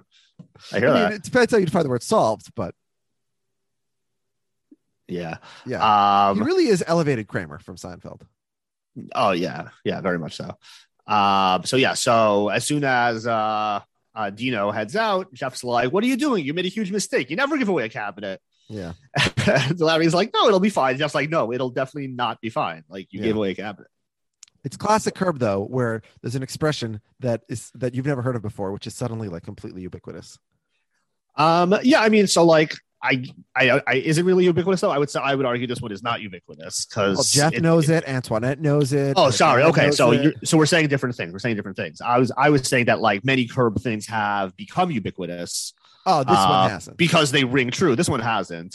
Well, I mean, I think this one's true. It's just so obvious that it doesn't need to be an expression. Well, I disagree. I think if a new guy moves in, like he should be given some portion of the space as well. Like maybe not a whole cabinet, but like why should Larry get all the space? It's like it's a shared office. Oh, see, I was just assuming that all the space was shared, right? Like in your office, like if you put something in the fridge, you don't have your own shelf. You put it wherever you want. People just know if I didn't put this in here, I won't take it. Okay, but like Larry then still has to move some of his stuff out to give this guy the opportunity to put stuff in. Like, yeah, I don't know if Larry's occupying. Actually, now that I think about it, that doesn't work because Larry has it stocked by Antoinette. He wouldn't know. I guess everyone needs their own cabinet. Okay. Yeah, that's fair. Yeah. Okay. Good. So we agree. You've turned me around on this whole episode now. Actually, the whole time I'm like, Big Dog is like a psychopath. And I mean, he is a psychopath, obviously. Well, yes, but the idea of putting a sticker on one cabinet by itself, when you do not consider so offensive. You're like, yeah, that's fine, that's his. Yeah, if good fences make good neighbors. Larry said he could have a cabinet. If he had put his sticker just on the one cabinet and left Larry with two, I would say like, okay, that's look a little bit much, but like whatever. Oh, okay. I mean, like you don't have to put a sticker. Like we could just like understand. What if he like puts a lock on it, like a padlock on it? Right. That would be obviously even worse. Yeah. Okay. So we go to, I think it's called Fresh Restaurant or who knows? I don't know how to pronounce things. Yeah. So Jeff and Larry are seated by Heidi, who is the hostess of the restaurant. And as she is seating them, she gives Larry a kiss. So I guess things didn't work out with Shara because there's a new lady in Larry's life. Larry is, it's just some stroke of luck. Things didn't work out with Cheryl. He's getting one beautiful girlfriend after another. It's suddenly very similar to Seinfeld. Yeah, except like it's even more jarring. Like, Jerry Seinfeld is like in his prime, 30s. Yeah. Like, at the height of his powers as a stand-up comedian, in theory. Like, it's, he's not like a bad-looking guy. Like, he's fine. Like, he could get Larry's old and bald, and also we're used to seeing him married. Yeah, right. Like, he shouldn't just like be like, he's like constantly has this just like revolving door of like very good-looking young girlfriends. Well, and so part of the joke of the episode that he's saying, it doesn't matter, I can shit where I eat and I'm going to come back. Basically, he doesn't really care, which again is very Seinfeldian. But to me, the reason it doesn't really matter if he shits where he eats is not the girl, it's the restaurant. Because every episode he had, almost like Jerry Seinfeld with a girlfriend, every episode of the show, Larry and friends have a new restaurant that they love and attend throughout the episode, constantly run into each other there, always there. And then the next episode, it's a new place, and the old place never mentioned ever again. Yeah, Richard Lewis will later say that this is Larry's favorite restaurant. Yeah, we've heard that about so many places. Yeah, so last week the Palestinian chicken, I guess things didn't end so well with the standoff. So yeah, although that's presented as a new place. Yes, but why is it a place that's never visited again? Once you establish it in the universe. Well, he doesn't shit where he eats if it's a Palestinian place. Yeah, there can be international consequences there. Yeah, so Jeff is like, this is crazy. You can't be doing this. You're shitting where you eat. Larry has no problem with this. He agrees. Inevitably, he will break up with her. But when that happens, he will continue to come back here nonetheless, and he will shit where he eats. There's a lot of shit conversation in this episode, not just Larry talking about shitting where he eats and then others saying it to him later. He says it to the girl, in fact, but also the whole thing between him and Antoinette's mother with you shitting me, not shitting, shitting. Yeah. A lot of shit talk here. Yeah, I mean, Julia wanted to come on to say fuck. I guess some of these people wanted to come on TV and say shit. Yeah. Eat where you shat, Jeff corrects him. What he is much more concerned about is the fact that Heidi has been using smiley faces in her texts. Yeah. For example, the one that he just got from her 5 feet away, in which he said that I think she said like I miss you or something. At least he's no longer texting with a little girl though, like he was. He'll later say like it makes me feel like I'm getting a text from a 10-year-old, which of course we know experience. He has done. Now it is interesting, like the smiley face, as Larry calls it, the emoticon is the basis of this entire episode. And thanks to emojis, it basically no longer exists, right? Like nobody types those up anymore because now you just include an emoji if that's what you desire to communicate. Yeah, I mean, I guess like if for whatever reason you're a really fast typer and like I think it automatically converts it often. Yes, that's true. Also, so like it might just be faster to just like type it for some people. But yeah, I mean, obviously you just like there's a million emojis, like you don't need to. Yeah. Like, oh, I want to do one of them. What's the letter combination to make like the shrugging shoulders guy? Yes, exactly. Yeah. It is interesting, by the way, how like I was much like Larry. I was very resistant to emoticons, and then I was very resistant to emoji when they first came out also. But now I guess I just use them for everything. Yeah. Yeah. Communicate. Some of it is, well, I mean, I mostly do it for like comedic, ironic sake. Still, right. The point is I still do it. I do it all the time. Yeah. And I wonder if it's just a thing where like eventually it's like, okay, no, this is just what we're going to do now. Or it's just like you start doing something a little bit and you're like, yeah, actually this act does like is fun or like helps or whatever it is. It's something that you do make use of. I remember I used Twitter for years and I never liked a single tweet. And I don't know why, but I didn't want to have any like tweets up there and I want to keep it organized and like, and Akiva was like, no, you really have to like a tweet. He was like giving me, because, Akiva is very into Twitter and like how many followers people have and Twitter rules. So he's very into Twitter. He's like, no, you have to like a tweet if somebody says this or this or this about you. I'm like, no, I'm not liking any tweets. And he wore me down. Meaning like if somebody compliments you, you have to like it. Yeah, basically. You have to like acknowledge an acknowledgement. I mean, obviously people above a certain following are not doing that. Yeah, it's a little absurd. And sometimes, Like I wrote they like, are, by great the job way. at being president, Joe Biden, and he didn't like it. Yeah, well, Joe Biden's an asshole. Everybody knows that. But sometimes you do get like that person like does respond with a like, and I'm almost like disappointed when they do. Yeah, I like Joe Biden. I think he's doing a really good job. I just wish he would tweet more. Yeah, we need more tweets. What are your we actually got this email from a questioner later. She wanted to know what are our favorite emojis. So yeah, I said before I referenced shrugging shoulders guy. That's a big one of mine. I use that a lot. Yeah. I like the Abraham Lincoln, the top hat. What do you use that for? Well, I don't use any of them anymore. And I never used any of them at the time, but it was one that I appreciated when I saw it. No, I mean the emojis. You don't use emojis? You just said you use emojis. Of emoji. Yeah. What's my like number one used emoji? Did she? Maybe she asked about the other one. I switched it. I use emojis. I don't use the other one. Well, let me go see what my most recently used emoji is. Although I guess on my phone, on my different device, it's a different thing. On my computer, she asked about emojis. Oh, on my computer, my most recently used emoji is the fire emoji. Yeah, I use that. I use the guy, like the thinking guy, like the guy who's going. Yeah, I like that guy a lot. That guy's very good. This is confusing. Yes. Yeah. Oh, you know what? It's also your first. I'm like trying different apps on my phone right now. Your top emoji is different within every app. So it's like, what did I use last in WhatsApp? What did I use last in Twitter? It's actually funny to scroll like you're like 20 most recently. Oh, mine is annoying because like I've been working on like an emoji project, like one of your chart things. Wait, what? You're gonna have to explain further.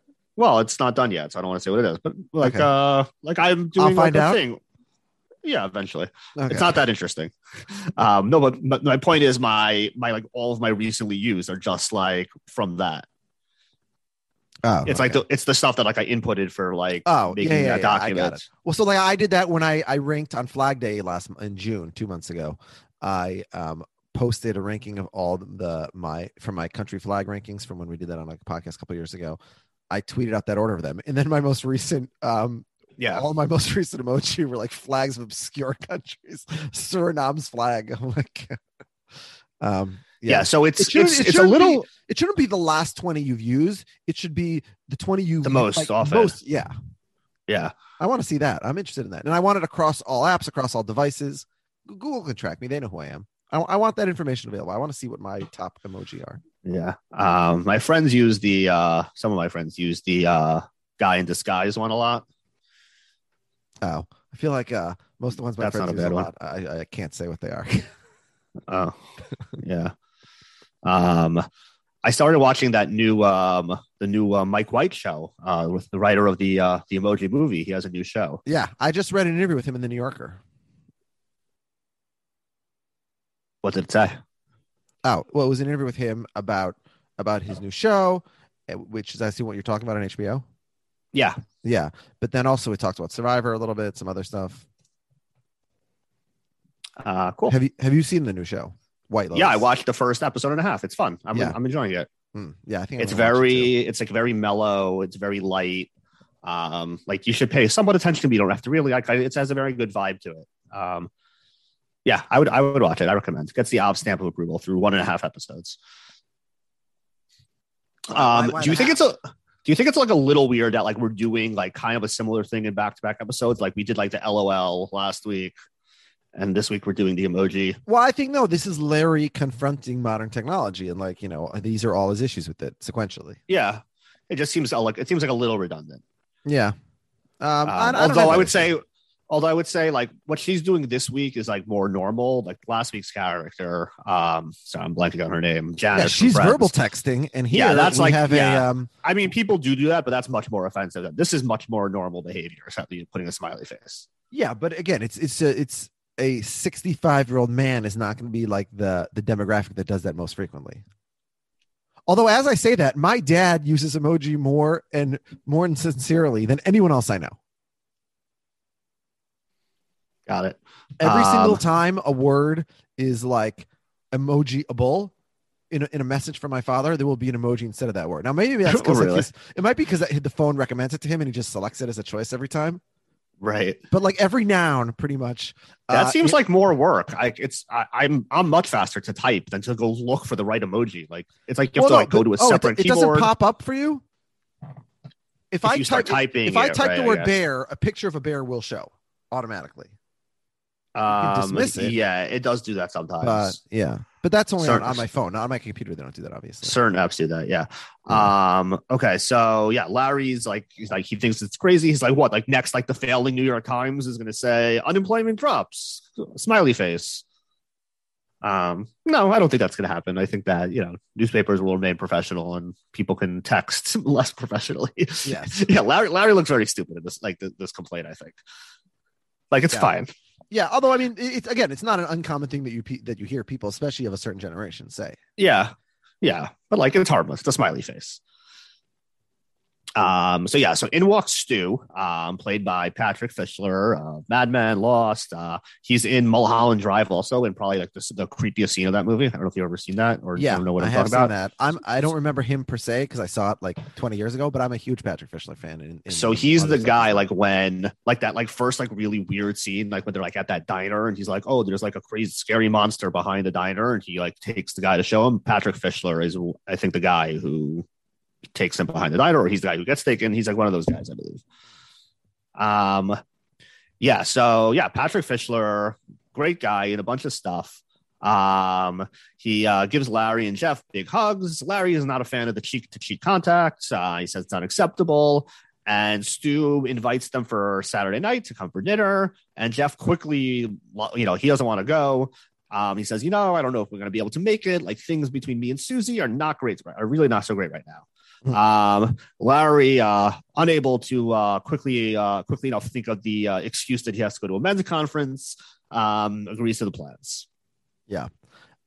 Larry will later in this episode come up with an excuse for why something happens, and it will backfire. So. So Stu leaves, and Larry immediately calls out Jeff on the lie. He's like, what are you talking about? What is this? He's like, I didn't lie. Things with Susie are in fact not great. Most of the time. Yeah. Obviously it's never stopped them from having dinner, but I didn't say any lie.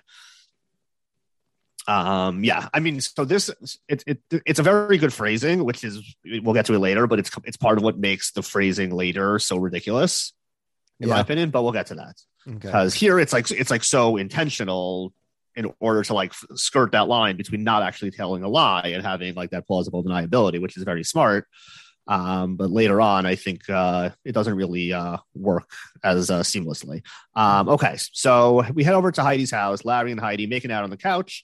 And Larry, pauses the kissing for a second to say, just want to let you know that text message you sent me earlier was very cute and sweet, but if you could kind of like go easy on the smiley faces, it makes me feel like I'm getting a text from a 10-year-old, as we said. And she agrees to stop, but before they are able to resume kissing, Larry's like, hey, is there like a mark on my forehead? And she's like, hey, why are we kissing? Why are we not kissing and talking instead? Which is a very good question. And he's like, listen, there's nothing wrong with kissing and talking. I'll have you know, I talk during intercourse too. Yeah. And she's looking forward to it. So now we know, we've discussed previously how Larry is actually not just George, but Larry's Jerry, Larry's Kramer, Larry's Elaine, right? Elaine likes to talk during sex, not dirty talk, just regular talk. Right. Yeah. And so does Larry. It's a setup. They're all Larry. Yeah. But also Larry is like so quick to abandon a hookup. And I feel like that's a consistent thing in Curb. Like, like when she says this is a good break in the action, he's so immediately agreeable. And to be clear, I'm not saying that one should not consent. Obviously one should consent, but he's like always so enthusiastic about like, oh, we're done. Oh, great. Like, I feel like that always happens in this show.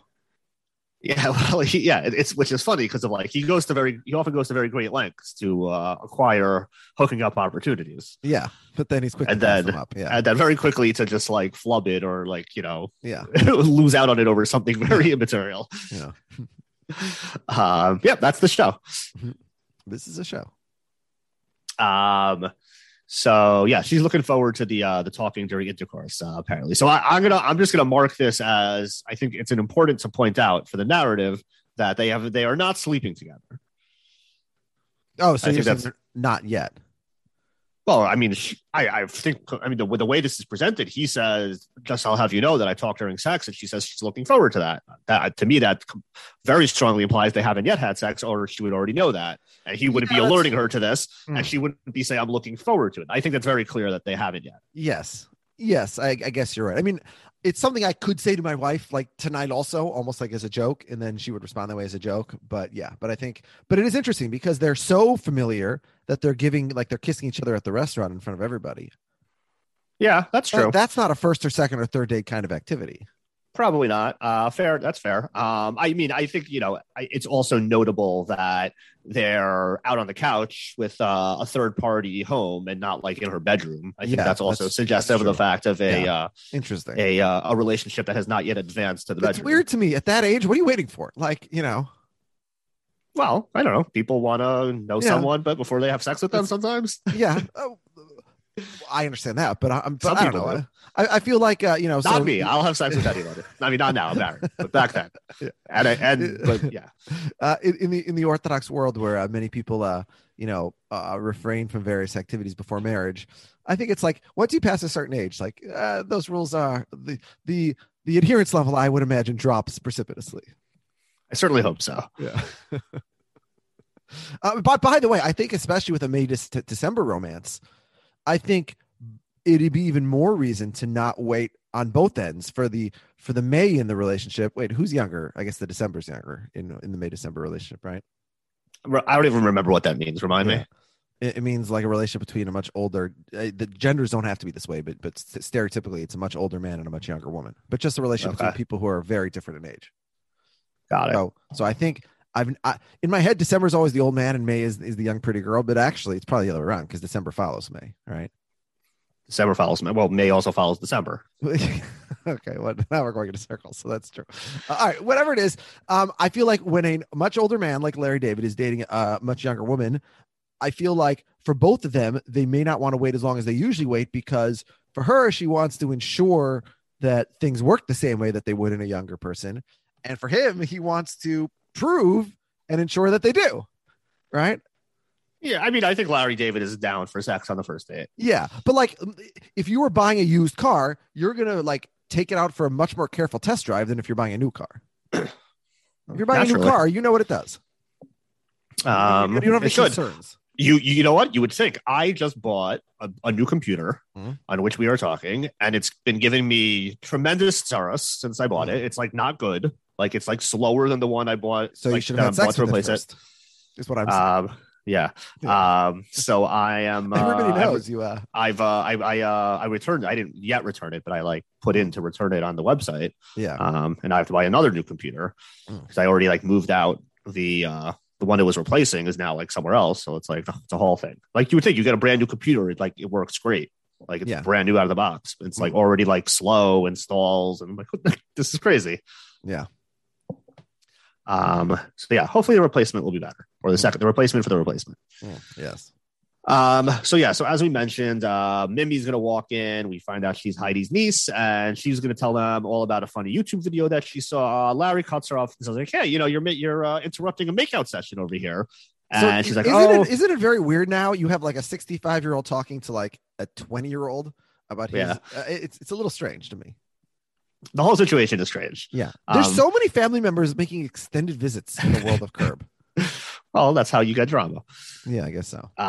Yeah. So she's like, well, I didn't realize, like, I heard people talking. So I assumed that, no, I could come in and, I guess that's why you don't talk. Although the much better point, which as you said is, or they could just gone to the bedroom. Yeah. Unless they're not there yet, which, so Larry's like, no, you could do both. And Mimi's like, well, not if it's any good. Mimi heads it back out. Sorry for interrupting. But yeah, as you said before, Heidi's like, this is probably a good time to call it. So Larry's like, fine, shows himself out. But before he does, Heidi mentions that she needs to go to the farmer's market tomorrow. They can't take credit card and she doesn't have any cash. So she asks him if she could borrow some money, and he gladly gives her $60. Yeah. Is the farmer's market like right downstairs? I don't know. No, there's like they have them like in various places. I'm just They saying, have them a lot in LA. wherever she's going to it, I imagine that between her house and there'd be a way to acquire cash if necessary. Yeah, but that's annoying. There are It's much machines more on like every block. It's much easier to just like have if they'll do that. Like if he has money that he give you, that's simple. Yeah. Yeah, I guess my wife literally asked me for cash as she walked out the door today. So yeah, who has cash anymore? It's 2021. I have cash sometimes. Like I'll go through like periods where like I have like a ton of cash, and then have no cash. I don't even take my wallet anywhere because I just use my phone for everything.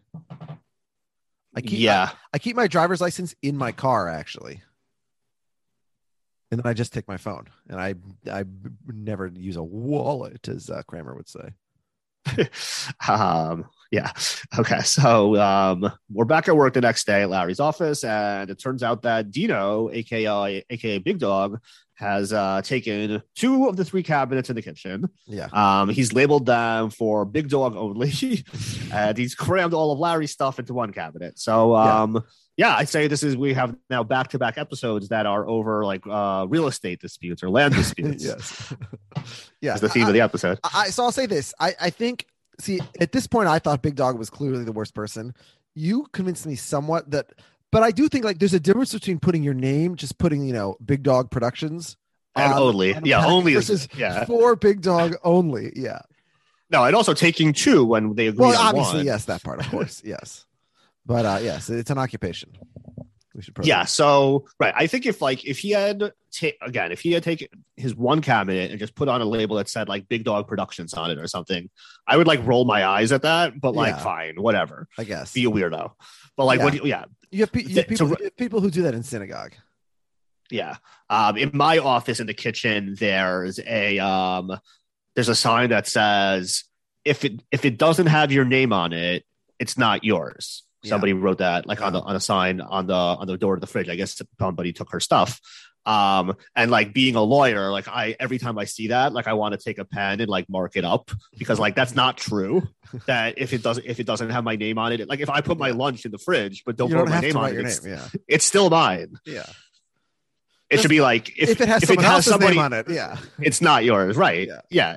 Or just like if it's there and it's not yours, it's not yours. Like regardless of name, like whether something is yours or not. Yeah. Like, did I put that in the? But in the to be fair, order? there are. I mean, in my office, anyways, which is a place there's some communal stuff, but what the communal stuff is. But maybe you don't. What if you're a newcomer?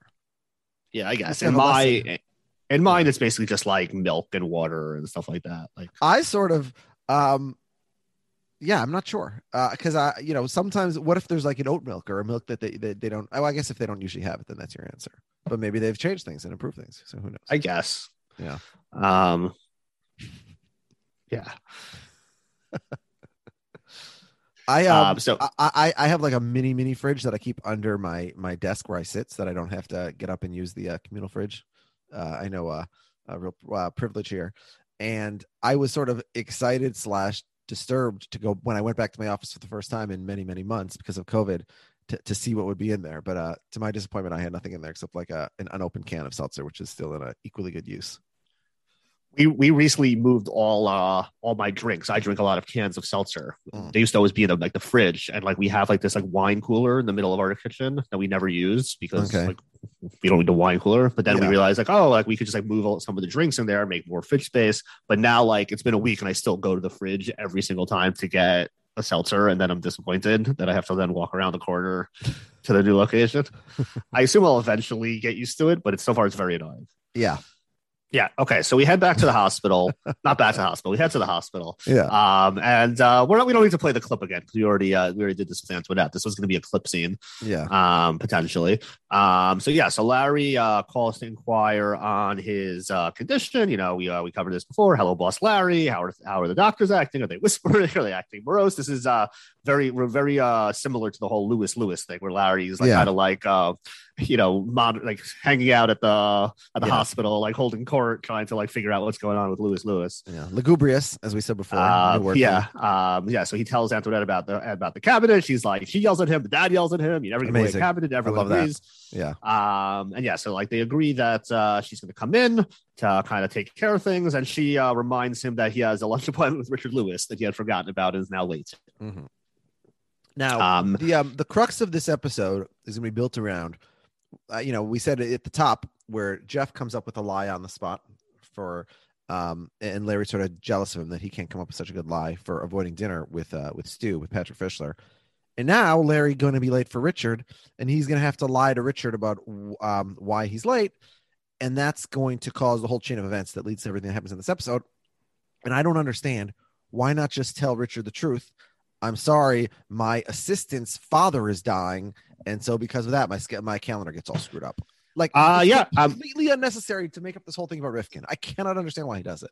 Yeah, I'm completely with you. I mean, we've said this on many occasions that like sometimes Larry's just like his own worst enemy, where like he lies when like the truth would have been fine. Like this is a running theme. Like sometimes you could just tell the truth and like the other person will be like, oh, okay. Yeah. Like, and also it's like, okay, so Richard Lewis will be mad at you. Like that happens every interaction with Richard Lewis. He's mad at you. So like, it's fine. Yeah. He's gonna be mad at you at something else. I do love the thing of like how just casually using a random guy, Rifkin in this case, in Right. a lie, and then how it comes back to screw Rifkin in real life. I mean, that is funny, and that is a thing that would happen to Larry David. But the way that they sort of force it in, like, is it should be there's many situations where Larry does bad things to people for much worse reasons, and he needs to lie and invoke Rifkin. This just isn't one of them. Yeah. I mean, like in a similar vein, the whole, as you said, the whole Patrick Fischler Stu thing, it's like there's like a whole storyline in this episode that's built around this dinner party. Like if not for the dinner party, like the whole thing doesn't happen. Like we don't even ever go to the dinner party. Like it doesn't matter. It's just like a plot, a hanging plot device. Yes. You want to go to Stu's house. Yeah. So Richard's angry at him, and when Larry tells him the excuse, he doesn't believe him because he claims that Larry's voice went up when he said it. Yeah. And that means he's lying. Like the same thing happened with the Watergate trial when they all claim, no, I wasn't there. Yeah. So Larry's this like, reminds no. me of Seinfeld saying that not your voice going up, but your hands going up. The higher up your hands are on your face is the bigger the lie. Yeah. And also, it's a barometer of the relationship also. And then, of course, the length of pause when you ask someone for a favor is the significance of the favor. Yeah. There was a momentous occurrence on The Good Fight a couple seasons ago where somebody uses the phrase "to be honest," and the prosecutor says, 100% of the time that somebody starts off a thing with "to be honest," they're lying. Yeah. He's like, she said, like, that's like the number one tell. I'm like, yeah, that sounds right. It's like a doesn't protest too much. Yeah. Larry. It's like 100% of the time someone says, no offense. Right. No offense, but you're ugly. Yeah. I said no offense. You can't be angry at me. You can't be offended. I said no offense. Yeah. I called it. Larry. So Larry's like, no, I'm telling the truth. And like Richard's like, oh, that really pisses me off. That guy used to be cool. Now he's one of these Beverly Hills types. Yeah. They have 1,300 people waiting for them in their waiting room. This doctor used to be cool because he had no patience. Like, what? Larry's like, no. I went to him before. It was cool, man. Larry's like, no, he had this like really complicated case. This guy had a really bad burn. But Richard's like, no, like Rifkin is terrible now. And also the lie's like worse and worse. Why would Larry know what complicated case Rifkin was dealing with before him? I mean, although we do see that Rifkin is a HIPAA violator, so. Yes. Yeah. As is every doctor aside from the curb. HIPAA violations are a running theme on the show. Mm-hmm. So Heidi comes over again, gives Larry a kiss again. Richard's like, what the hell's going on here? It's a great he move, figures by out the way. eventually. So Larry's like, oh, how was the farmer's market? She's like, oh, I woke up late, so I went to Whole Foods instead, and I was able to use a credit card. So Larry's like, oh, so you still have the $60? And she's like, yeah, I do. Now, it's weird that she volunteers the use of the credit card, isn't it? Like, why would she assume that he was asking about the farmer's market because of the $60? Of course he is, because he's a selfish prick. Like, ordinarily, you'd think someone asked you how the farmer's market was because, like, oh, I said I was going somewhere, and so he asked me how it was because he cares about me and wants to know how the things I do, you know what I mean? Right. It's almost Yeah. like she's taunting him. She wants him to. She's gauging his reaction. Maybe they haven't had sex yet because she first wants to know whether someone cares about $60 before she'll. As Richard says, what's $60 compared to intercourse with a woman like that? Yeah, I'm on Richard's side, by the way. I agree. Well, yeah, we'll get to that. So she walks away, and Richard's like giving, he's Jeff number 2, giving the same advice. You can't shit where you eat. Things are gonna go south. You'll never be able to come back here. Your favorite restaurant. I had this, I have the exact same problem. I shat where I eat all over town, all over about Hollywood, all over Beverly Hills, and now there's this whole list of places that I can't set foot in. Yeah. Larry's like, no, I disagree. I will eat here again. I am the Edmund Hillary of shitting where you eat. And Richard says, maybe, but until that happens, you're an idiot. So I say, go, who cares? Go for it. I mean, part of it is just this completely faulty premise of this is the only restaurant. There's a million restaurants. This is a beautiful woman, so you should pursue that to the full extent possible. And it seems pretty awesome to have a hookup at an awesome restaurant that your girlfriend is the hostess there.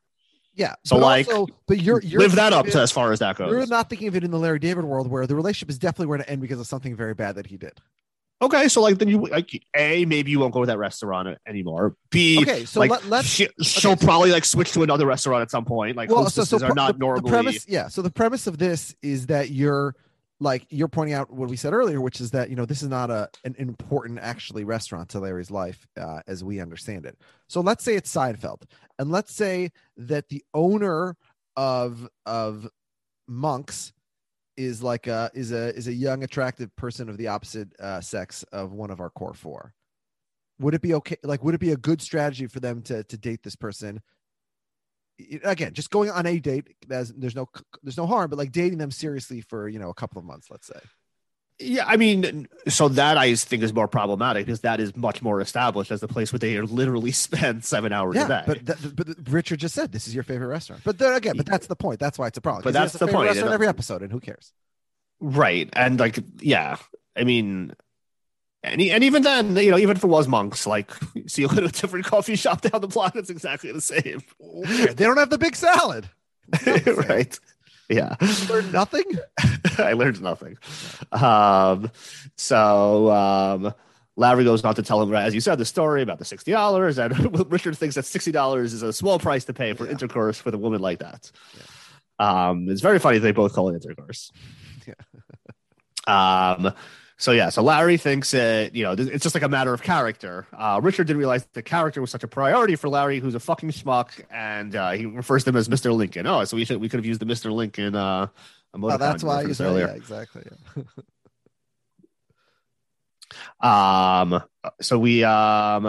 Yeah. Okay, back to work. Antoinette's there. She's fixing everything up. Everything is great, and Stu and Miriam come in. His wife, of course, is Lauren Bowles, who is his real life wife. Yeah. She also is the half sister of one Julia Louis-Dreyfus. She was on 9 episodes of Seinfeld. Who did she play for 9 episodes on Seinfeld? She was a waitress at Monks. Oh. She the one who gives the finger? That's how waitress types show their derision. It could be. I don't know. I didn't do a ton of research on that. Okay. So they're talking to Larry, and he does the high tone of voice thing again about Jeff, and they assume that now Jeff is having an affair. Yeah. Which he always is, actually. Yeah. And they have this exchange where he's talking about his new girlfriend Heidi, and he's how they're saying, how she's so beautiful, and they're like, oh, I'm sure she's also smart. You wouldn't be dating her if she wasn't smart. He's like, no, I would. Yeah. We just learned with Richard last episode. Did you notice here that he's squeezing something into his mouth when Antoinette is telling him that her dad died? Yeah. What is that? Open? No, and he's squeezing something in. Yeah, it almost looks like an eye drop, but it's on his tongue. Yeah, what the fuck was that? Well, that's just for the drama of him having to maintain that exact, position with his mouth and his hand the entire time he hears the news, which again is not a normal, you can close your mouth. There's no law you must keep your mouth open in shock like you're a cartoon character. Yeah. So her dad is dead. His last words were, "Where's Antoinette?" Very akin to the "Where's Larry" in the book from when his mom died. Somebody wrote the book, "Where's Yes. Larry?" Yes. So this obviously happens to Larry David. Yeah, this is obviously a Larry David story that he's used it twice. That like yeah, and this happened to our guest last episode. Right. Yeah. Although not a death, thank God. But yeah. Yeah. So Larry has his appointment. He's going to see Dr. Rifkin about the mark on his forehead. And good news, it's just a benign keratosis, whatever the hell that means. And all you have to do is put some sunblock, you'll be fine. He's like, by the way, I heard the horrible news about Antoinette's dad, Jim. What a small town LA is. What a small town. We're actually old friends. Of course. We used to play in a band together. In fact, Antoinette asked me to play at the funeral, and I'll be playing Danny Boy on the flute as they lower the casket. Why not a song? Like, why Danny Boy? They should play a song with like Jim in it, right? Like his name is not Danny. But he's Irish. We established that it's O'Malley. Oh, so is that okay? That makes sense. Yeah. Okay, is Danny Boy a big Irish funeral song? Yeah, I think so. I don't know funeral. Okay. I think it's just a big Irish song in general. Just a big Irish song in general. Okay, that's fair. Okay, fair. Again, Dr. Rifkin, gets rid of the meaningless business about Larry's health, and he moves on to more important business, namely, why did Richard Lewis cancel his appointment with me? Yeah. So first of all, Rifkin cannot discuss with Larry that Richard is a patient.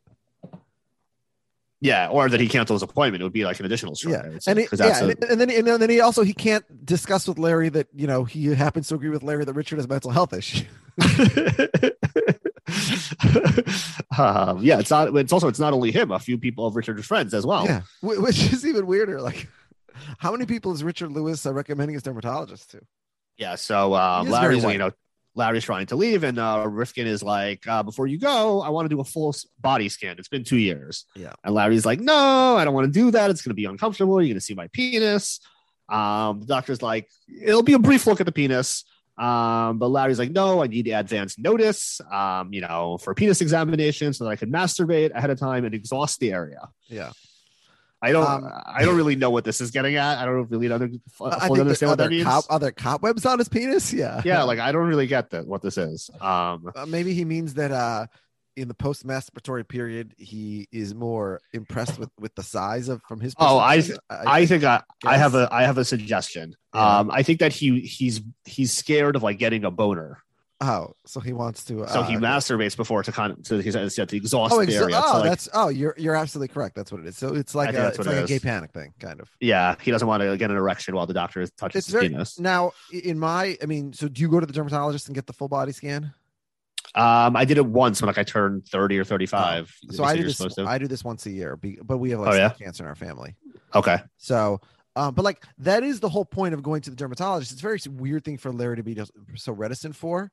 But also I guess every doctor is different, but my doctor tells me to lift the penis myself and sort of move it around so he can examine the remaining area. Like he doesn't do it himself or herself. That sounds preferable. Yeah. Although I don't know, maybe some doctors they do it themselves. I don't know. Yeah. I'm sure people do different things. Yeah. I would guess that Joey had a guy who hemmed pants in a very interesting way. Taylor. Yeah.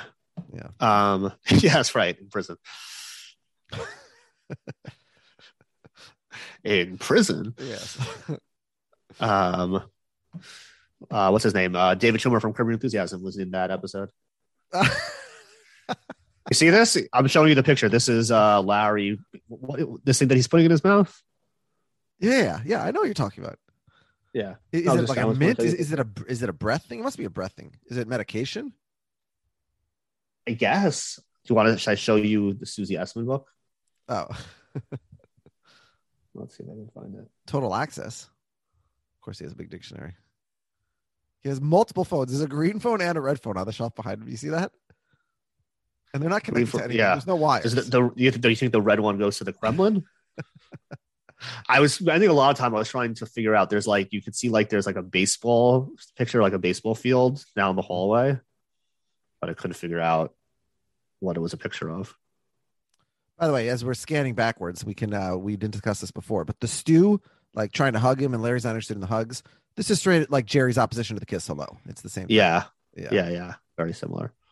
All right, I can't find it now. All right, well, if you want to see it, watch the episode, take your own screenshots. Yeah. I think I have a screenshot. I could share.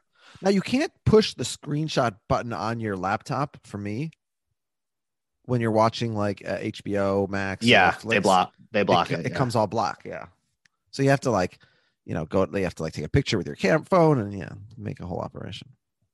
Yeah. Okay. What is scrolling on right now? Oh. Okay, I was trying to get to the right spot. Oh, I'm getting your notes. Oh, you quickly hid them.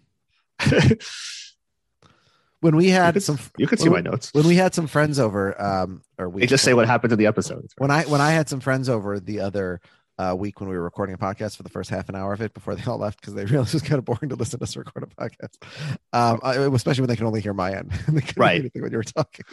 Right. But, and I was sitting there and they were all looking at my notes. notes. They were all looking at my notes. And it was kind of weird, but then also like, why? I'm about to say it anyways. What's the difference? Right.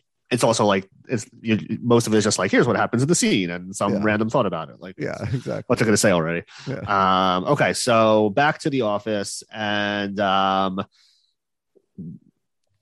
Larry and Dino are going to meet up in the kitchen.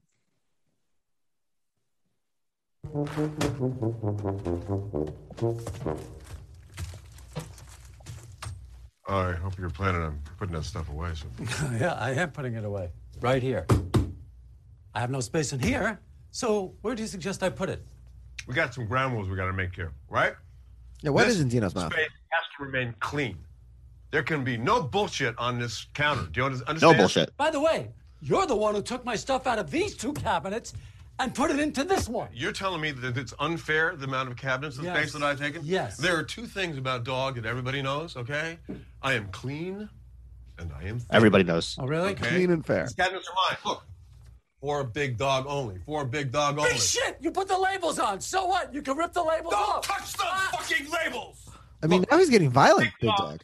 Does not give up cabinets. Well, guess what, Big Dog? What? This food is staying here because I have no place to put it. This isn't even food. The fuck is this? Oh! It's rabbit food. Oh, is that right? You got pudding in here, okay? You got fucking pudding. Give me a break. Chocolate pretzels? Get the hell out of here. What do you got in here? Oh, cheese dips? Come on. This weighs almost 5 pounds. You eat this, you put this in your good body? bread. It has no yeast in it. That's bread. That's bread. That's bread. I saw the show. It stinks. The sharks are swimming around. Nobody's eating. The sharks aren't eating anybody. Nothing's going on. Just sharks. Negative about my show? Yeah, your show stinks. And you know what? No. I'm not calling you dog anymore. The dog days are over. Dog From days now are on, you're Dino. Jesus Christ, calm down. Fuck you, dog. You said fuck you, dog. Take your fucking rabbit food and your goddamn 5-pound bread and stick it up your fucking ass. All right. So, and I'm totally confused here. So Larry is actually eating healthy food. Dog is eating like complete crap. It's sort of a reverse. I don't know. It's a very weird thing to have like only junk food and be yelling at the person with the healthy food for like, how weird are you for eating? I don't know. Isn't dog like totally odd here? I mean, it's like more just like, what is this stuff even? Like, I sometimes feel that about like those super healthy food. It's like, this is like weird food. Like normal people Larry eat has regular bread. That's a pretty normal thing. He has a loaf of bread and then he has some with no yeast. cereal. Yeastless bread is not the standard bread that people have, and like kashi is not like you normally when like you're like in an office and like you open up the cabinets to see like what type of stuff they have there. It's not like kashi and yeastless bread. Well, I mean, I don't know. In Usually my office, we don't have any like people bring like their lunch for the day. They don't bring like large Right. boxes of. Yeah, I agree. It's a different situation.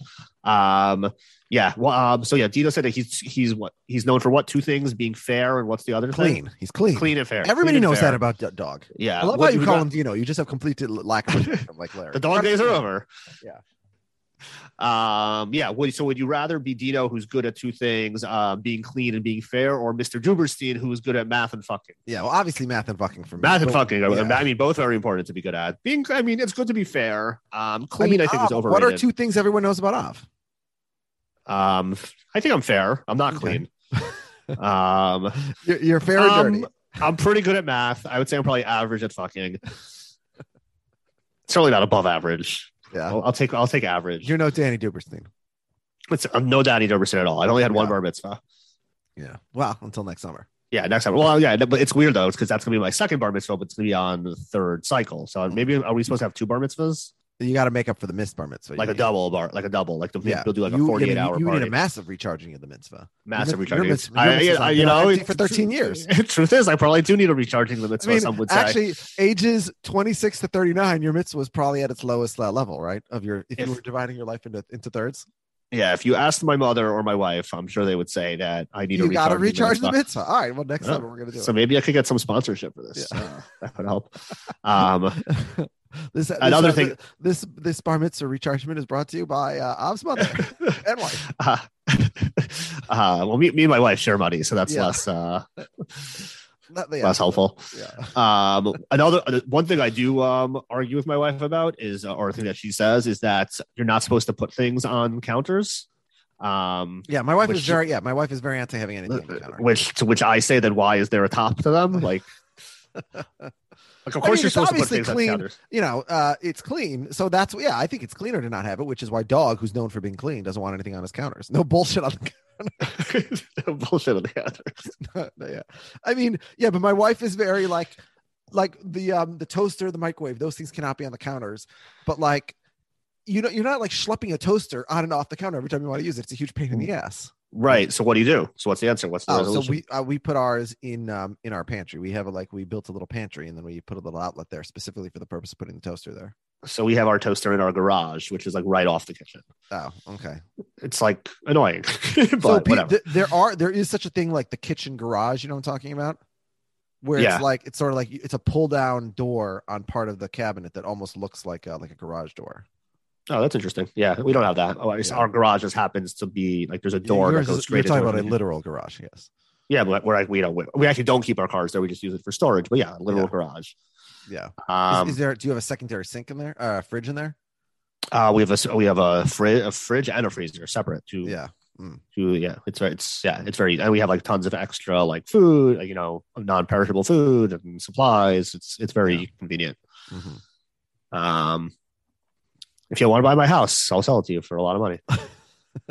We have a great situation with the supplies, and we got a seltzer fridge. It's great. Yeah. And for you, it'll be fine because you're not used to going to the other fridge for seltzer, so you'll just fit right in. That's true. Yeah, you won't have that built in. All right. Yeah, we'll speak offline about that. Okay. Oh, you meaning me? I thought you were saying like proverbially you, like the listeners. You're saying I should buy your house. Oh, I meant you, but I guess the offer goes to anybody. But yeah, we should still. I mean, if it's anybody else, certainly we should speak offline. Like we can't speak online because they're not here. Are we like trading houses? Like, am I selling you my house back? Interesting trades will be considered. You put that in. My wife asked me how I thought about moving somewhere for like a 2-year period. It's like, oh, we can rent a house. We can rent our house out. I'm like, this sounds miserable. Are you insane? Would you want to do that? Like, I want someone else living in my house. No, I don't like this. I like being in my house. I'm very not in favor of being away from home unless it's like for a good reason. Yeah. Renting out my house to someone else for 2 years and me renting someone else's house for 2 years is not a good reason to me. No, not a good reason. I would sooner sell my house and buy a new house and never come back again. Yeah. Well, I don't want to feel like on if it's like a good vacation, that's one thing, but like just to like be somewhere else, it's like my father told me recently. So my parents lived in the same house from 1982 until like 2019 or whatever. My father told me the only toilet in that house that his butt cheeks ever touched the entire time he owned that house was like his bathroom in like the next to his bedroom, like the master bathroom. That's completely insane. Is that insane? He's like, that's my bathroom. Why would I go to another bathroom? Which is completely insane to me. But I do know that like we weren't really allowed to, I mean, if it was an emergency, you could, but like we weren't really allowed to go in there as kids, like to use their bathroom as a bathroom. Whereas in my current house, my kids constantly use my bathroom. Oh yeah. My kids are like, will come in and drop a deuce while I'm in the shower. Like they don't care at all. Yeah, my kids exclusively shower in my shower. Yeah, they so use it as their bathroom. Us too. And I said to my wife, I'm like, like there is a second bathroom thing. Like not everybody has that privilege. I realize we're very fortunate. We have a second bathroom with a second shower. That's where the kids should go. And she's like, no, but they like ours. I'm like, whose side are you on here? Yeah, well, my 5-year-old sleeps in our bed almost every night, so we have all sorts of boundary issues going on. I have a 4-year-old sleeping in my bed right now, but my wife is working tonight, so she's not sleeping here overnight. She's in the hospital. And when she does that, it's complete chaos because the kids Sounds like it. The kids all claim like they had signed contracts with my wife before she left. Right. So my oldest insisted that he was guaranteed that he was allowed to sleep in his brother's room tonight. Why does he have to sleep in his brother's room on a random Wednesday night? I don't know, but he had to, and it was agreed. So I said, fine. The problem is that then that brother has to go share a room with the other brother, and neither one can be in the top bunk of a bunk bed because they both like to roll out of bed and fall on the floor. So I ran out of beds. So I finally just caved and put my 4-year-old. I said to my 4-year-old, you can go in my bed. And then that started a whole new thing because now all previous plans were abandoned because now that daddy's bed is like an option. Everybody wanted to exercise that option. Right. So then I had a whole complicated scheme where I said, okay, fine, all 3 can stay here, but then any misbehavior. And so we got down to 1 within about 30 seconds because misbehavior is constant. So yeah, this misbehavior is very prevalent. Yes. I mean, frankly, the standards for behavior, I think, are too high for a child of that age to accommodate for a long period of time. Yeah. But again, I feel like things were very different when we were kids. But I guess everyone has said that for every generation of all human time. Yeah, whatever. Yeah, there's good parts, there's bad parts. It'll be fine. Yeah. I'm going back to the episode for a second. How dare you? I'm very intrigued by like what Larry went into the shark show thinking it was. Like his complaint. Sharks to eat people. His complaint is that nobody's getting eaten. Yeah. But listen, we've already established that people involved with Curb Your Enthusiasm do not properly understand and appreciate what happens in a shark show. I remember there was a thing that like Trump used to watch the shark thing, but then I think that was fake. It's very hard to remember which of those stuff was real and which was parody and which was made up. And yeah, it's all blurred together. Yeah. I just assume most of them are real. What's going to happen, we're going to end up getting like the P tape, but it's going to be like 2060 and nobody's going to care anymore. It's going to be very disappointing. Yeah, there's probably not really a P tape, but maybe there is. The way to know if there is to look to see if he ever said that somebody else has a P tape, because that's his number one tell. There's always everything that he says that his opponents are doing is what he's doing. They're spying on my campaign. They're trying to steal the election. Yeah. Oh, I see. They're crooks. They're thieves. They're criminals. Oh, okay. Yeah. Anything more you want to admit about your opponents? Yes. Okay. So should we head on back home to Larry's pool? Yes, let's go to the pool. Okay, so we're at the pool, Larry and Heidi. We've never seen interestingly, Larry is Heidi is in a bathing suit, a very nice bathing suit. Larry, I think, is in just regular clothes. Yeah. Well, but we've seen Larry at the beach with Cheryl, right? Yeah, in the thong, yeah. But that was because he didn't realize he wouldn't be able to change. So he came in regular clothes and assumed he'd be able to change, not because he'd never been to the beach before, apparently. So to me, the weird thing here is that Larry is sitting back there trying to sun in the first place. Like, I don't understand what he's doing even. Yeah, I don't know either. Like Larry has been notoriously anti-sun throughout the series. He always wears hats when he's in the sun, again, much like my dad. And now suddenly he's sunning in the backyard, especially since he knows that he needs lotion in particular. It's sunscreen in particular. He just went to the dermatologist. So yeah, he should be being more careful. Yeah, very strange. So he tells her about the whole situation with Antoinette and her dad, and this Heidi gets a little emotional. She can relate because her dad just died 2 years ago. To which Larry goes, "Huh." This kind of pisses off Heidi a little bit. She's like, normally when somebody says my dad died, people say I'm sorry or that's sad, some sort of condolence. Larry's like, well, I kind of view it as the I'm sorry window has closed since it's been 2 years. It's kind of like saying Happy New Year in October. Yeah, I wonder if that'll ever come up again. Yeah, but it's interesting here. He says October because we know, in the future seasons that even like January is unacceptable for Larry. Right. This is also from Seinfeld stand-up, this joke. Yes. I mean, when does the sorry window close on the death of a family member? Well, I kind of think like in this sort of context, it never really closes. Just like if somebody says like, "Oh, my loved one died," you like say, "Oh, that's too bad," or "That's not like that's just like an actual reflex." So if your grandmother was telling you a story about when her grandmother died 60 years earlier, And not in a Holocaust context, in a regular context. I mean, most of the time that somebody talks about somebody dying, like it evokes just like, oh, I'm sorry to hear, that's sad. No, I like, agree. oh, In this situation, Larry should have. But like, if I was saying to somebody like, in 1990, my grandfather died, I don't think they need to say, oh, I'm so sorry to hear that.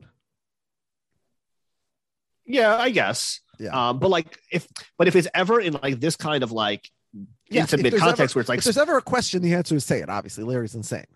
No, but it's also because it's like specifically like she's feeling sad about it. So like even if it's like a long time ago, if the person in front of you is feeling sad because like the person who just died in somebody else's life is reminding her of how she felt when it happened to her, like she feels sad now. So you should try to make her feel better or empathize with her sadness, not say, well, it was a long time ago, so why do you feel sad? Yeah, but now you're not big Larry David, so.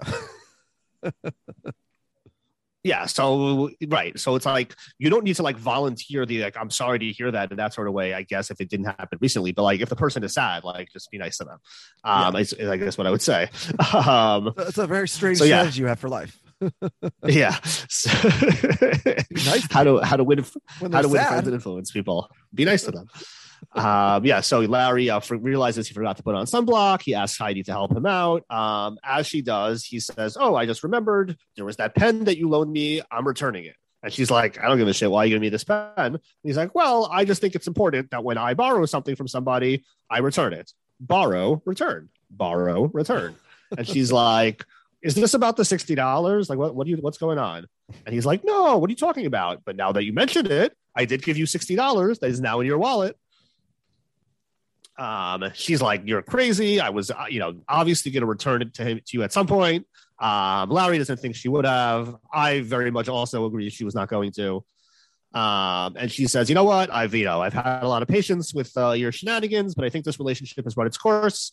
Larry asks, is it a breakup? She confirms it's a breakup. So what kind of bothers me about this scene is that I feel like the two situations should have been reversed. To me, the first thing is like a far more egregious offense that should have been like the straw that broke the camel's back. Like the $60 thing, it's like he's being petty, but like you borrowed $60 from him, so like if he asks for it back, like it's not like ridiculous for him to ask for it back, and like you should just give it back. I mean, it's a level of intimacy, I feel like. Well, so that's where I wanted to flag earlier the fact that they are not yet sleeping together. So, I don't want to like say that necessarily means they're that you're not intimate in a enough that they relationship. kiss each other, like, in public. That's true. That's true. A person who you but feel like, that I mean, comfortable so with, and also it's a relative amount, right? So $60 for Larry Yeah. is equivalent to like, $6,000 for us. I guess, but like at a certain point, that's not fair. Like, what if it's $1,000? Like they're like, so then like it's not material to Larry David unless it's $100,000. Well, we were discussing like, this with Antoinette. How much money was she going to get as a bonus for getting a cabinet back? Right. She said she thought $200, right? Yeah. I guess Antoinette knows Larry better than we do. Yeah. I mean, so like, yes, I think if they're boyfriend and girlfriend, he should eat the $60. If like they just, if they went on 3 dates and like they're not in a relationship, he hasn't been to the bedroom, then like you borrowed $60 from a guy that you just met, you should probably pay him back. Yes, that's kind of how I view it. So yeah, so I think the scene works better if the two complaints are reversed, and like the offense to her father and her and her sadness is what drives him out more than this stupid $60 thing. So she heads out, and Larry just wants to make sure that she got his entire head, and she smiles and says, of course she did, but it seems that possibly she did not, because we got a time lapse of the sun and Larry baking underneath, and when he goes into the bathroom, he bellows out in shock. As we see in the next scene, he arrives at the funeral, and now, he walks around. It is very smooth the way that Heidi puts the smiley face on his face without him noticing, right? Yeah, but I could see how you wouldn't notice because I would have noticed. Yeah, it's very smooth. It's only but Yeah. I'm really impressed with her, is what I'm saying. Yeah, I mean, you would think that he would have felt that like he didn't do the rest of his head. Yeah, who knows? But Larry, So Larry showing up to the family function with the burn is straight out of Kramer, of course, in Seinfeld. Yeah, I would say this is less offensive than that. Yes, but it makes no sense why Larry's against wearing a hat. As I said earlier, first of all, he often walks around with a hat anyways, but Like, why would you rather walk around with an idiotic smiley face on your face? Right, than a Dodgers hat. He hates the Dodgers. Like, Well, okay. you just went He to the doesn't want to wear Dodgers his game 2 Dodgers episodes hat. ago. I understand. If I walk in and somebody says, I'll give you a Yankees hat, I'm not wearing that either. But he could have come in his own hat. Right? Right. He's anti Yeah, hat. I mean, you're a bald guy. Listen, he later yells at Rosemary. He says, get rid of the hat. So he's just anti hat, no, basically. To be fair, if he showed up to the funeral in a Dodgers hat, I think people would think that's inappropriate too. Yes and no. It depends on the context, I think. But So yes, this but type the of point event, is- like he's wearing like a suit, like but he with could a hat. but he could be wearing like a baseball cap with without a logo, like a plain black baseball cap. Yeah, or maybe he could have got like a straw hat, No, I think a plain. I mean, like you see people at synagogue wearing suits and like plain baseball hats, like especially a in cap. summertime. Yeah, I think that's fine. Yeah, so he explains that the smiley face is Especially when he's frequently got a burn used all by over his idiots at the face. end of text messages. Yes, I think I thought the way that in this scene, like he says that she stole $60, very reminiscent of the gum. That woman stole $20 from me. Do you remember the Family Guy joke about Rosebud? Which one? There's an episode, I think it's fairly early on, where Yeah, it's very he's watching Citizen Kane, or so somebody Yeah. else I think is watching Citizen Kane, and he dies and he drops the thing and he says Rosebud, and then it cuts to Peter Griffin on like having recorded himself onto the tape. It says, "It's his sled. There, I saved you 2 boring boobless hours." Spoiler Yeah. alert, by the way. For Citizen Kane. Citizen Kane, yeah, And for that episode of Family Guy. and for that episode of Family Guy, yeah. Yeah, I ruined the joke. So we meet Antoinette's mother, and turns out that she was a secretary, an executive secretary, and she's going to take over for Antoinette to hold the seat for her. And the funeral starts, and the friend is giving a eulogy, and Richard walks in and sits down in the same row as Dr. Rifkin. Luck would have it. Now hold on. Why and he is starts Richard listening. showing Yeah. up to Antoinette's father's funeral? Just from knowing her over the years. I think that makes sense. He's Larry David's best friend. He's hangs out in his office all the time. Like he knows Antoinette for many years. Okay, fine. Yeah, I think it makes sense. All right. So they start fighting to each other in a whisper. Why did you cancel your appointments? You made Larry David wait 45 minutes. He's like, that's not true. Larry overhears that this thing is going on. He knows it's going to blow up in his face, so he gets down on hands and knees and starts crawling outside of the chapel. Yeah. So This is the only now thing my that question happens here on is why. television. On a sitcom. Yeah. So the funeral ends, the procession goes. Why is Larry still here? Why did he leave the funeral? Yeah, why is he joining the procession now? Right? He should when he left, he should have just gone home.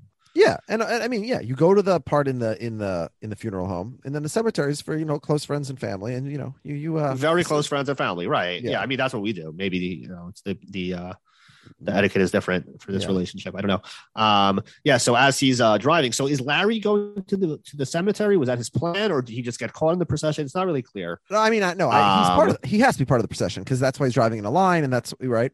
He's definitely part of the procession. Right. Yeah. Although so don't they usually give you Dr. like a thing to put like a flag to put on your car when you're part of a procession, right?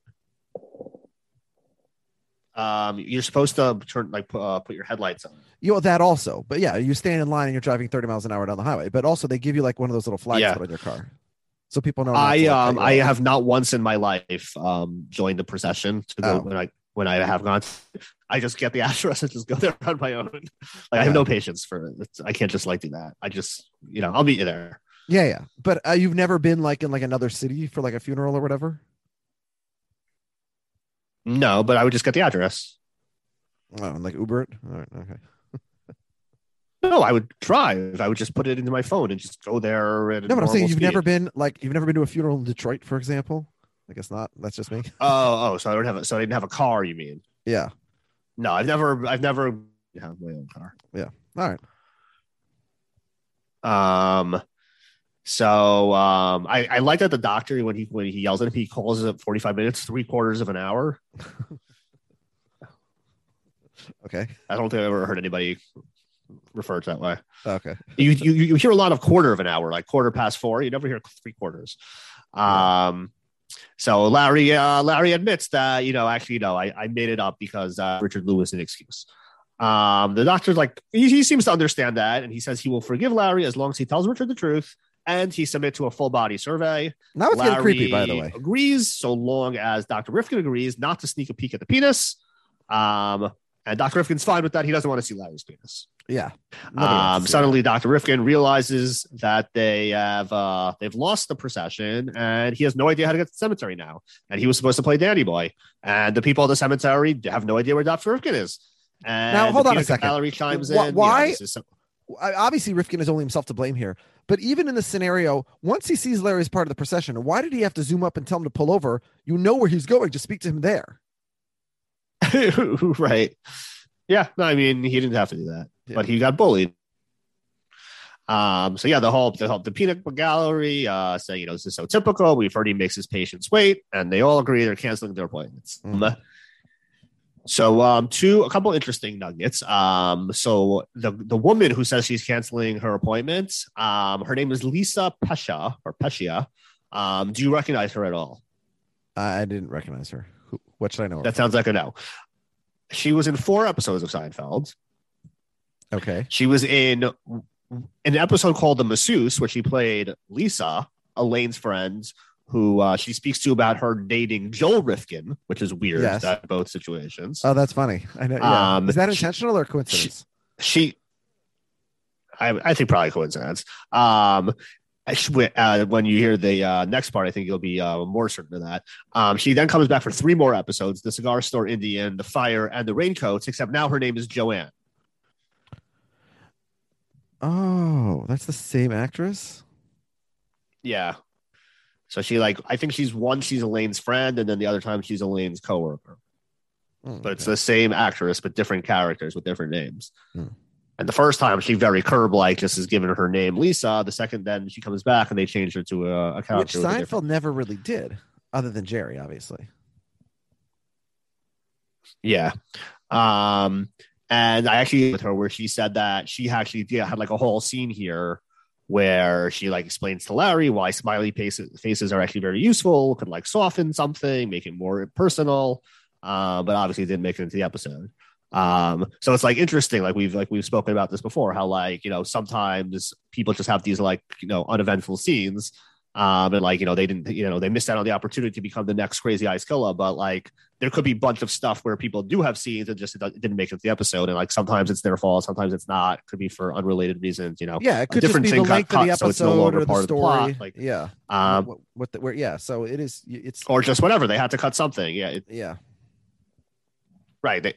Especially with like an improvised show, I imagine there's just like stuff where like you think you might use it and then like, just didn't work out the way you wanted, or just a later scene doesn't connect anymore. Like a lot of different ways that things could get cut on this show, I feel like, more so than other shows. Yeah. If only we could speak to someone who helps with the editing of the show. Yeah, that would be really cool. So we're back in the office the next day, and Rosemary bringing Larry some tea, and she's doing a tremendous job. She even promises to get back the cabinet. Jeff comes in and Larry, tells him about how, listen, I hired her just to replace Antoinette for, a little while until she comes back. But now I'm thinking if there was just some way that I can, fire Antoinette and have Rosemary permanently, that would be amazing. Of course, nobody's ever pulled off the mother-daughter secretary switch before. Yeah. So Larry, as you said before, this whole thing, he excuses himself to go to the bathroom. He leaves the room, which, as you said, doesn't really make sense.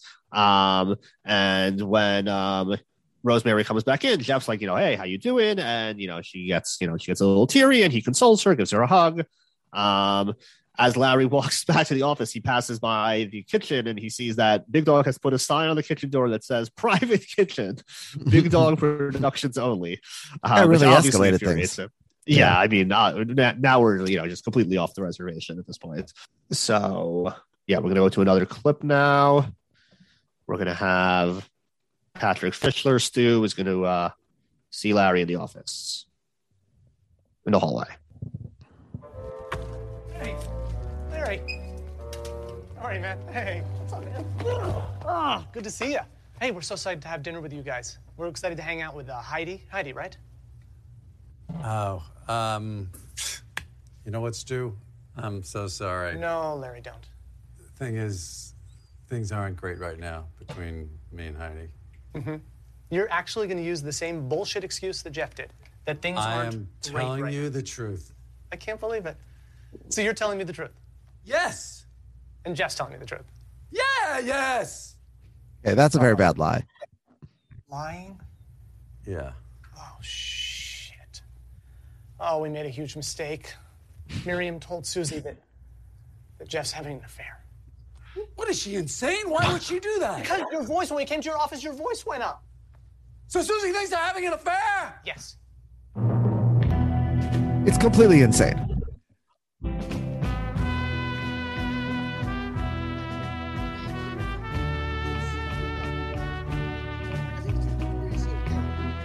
So you think that my wife has a big mouth? Yes.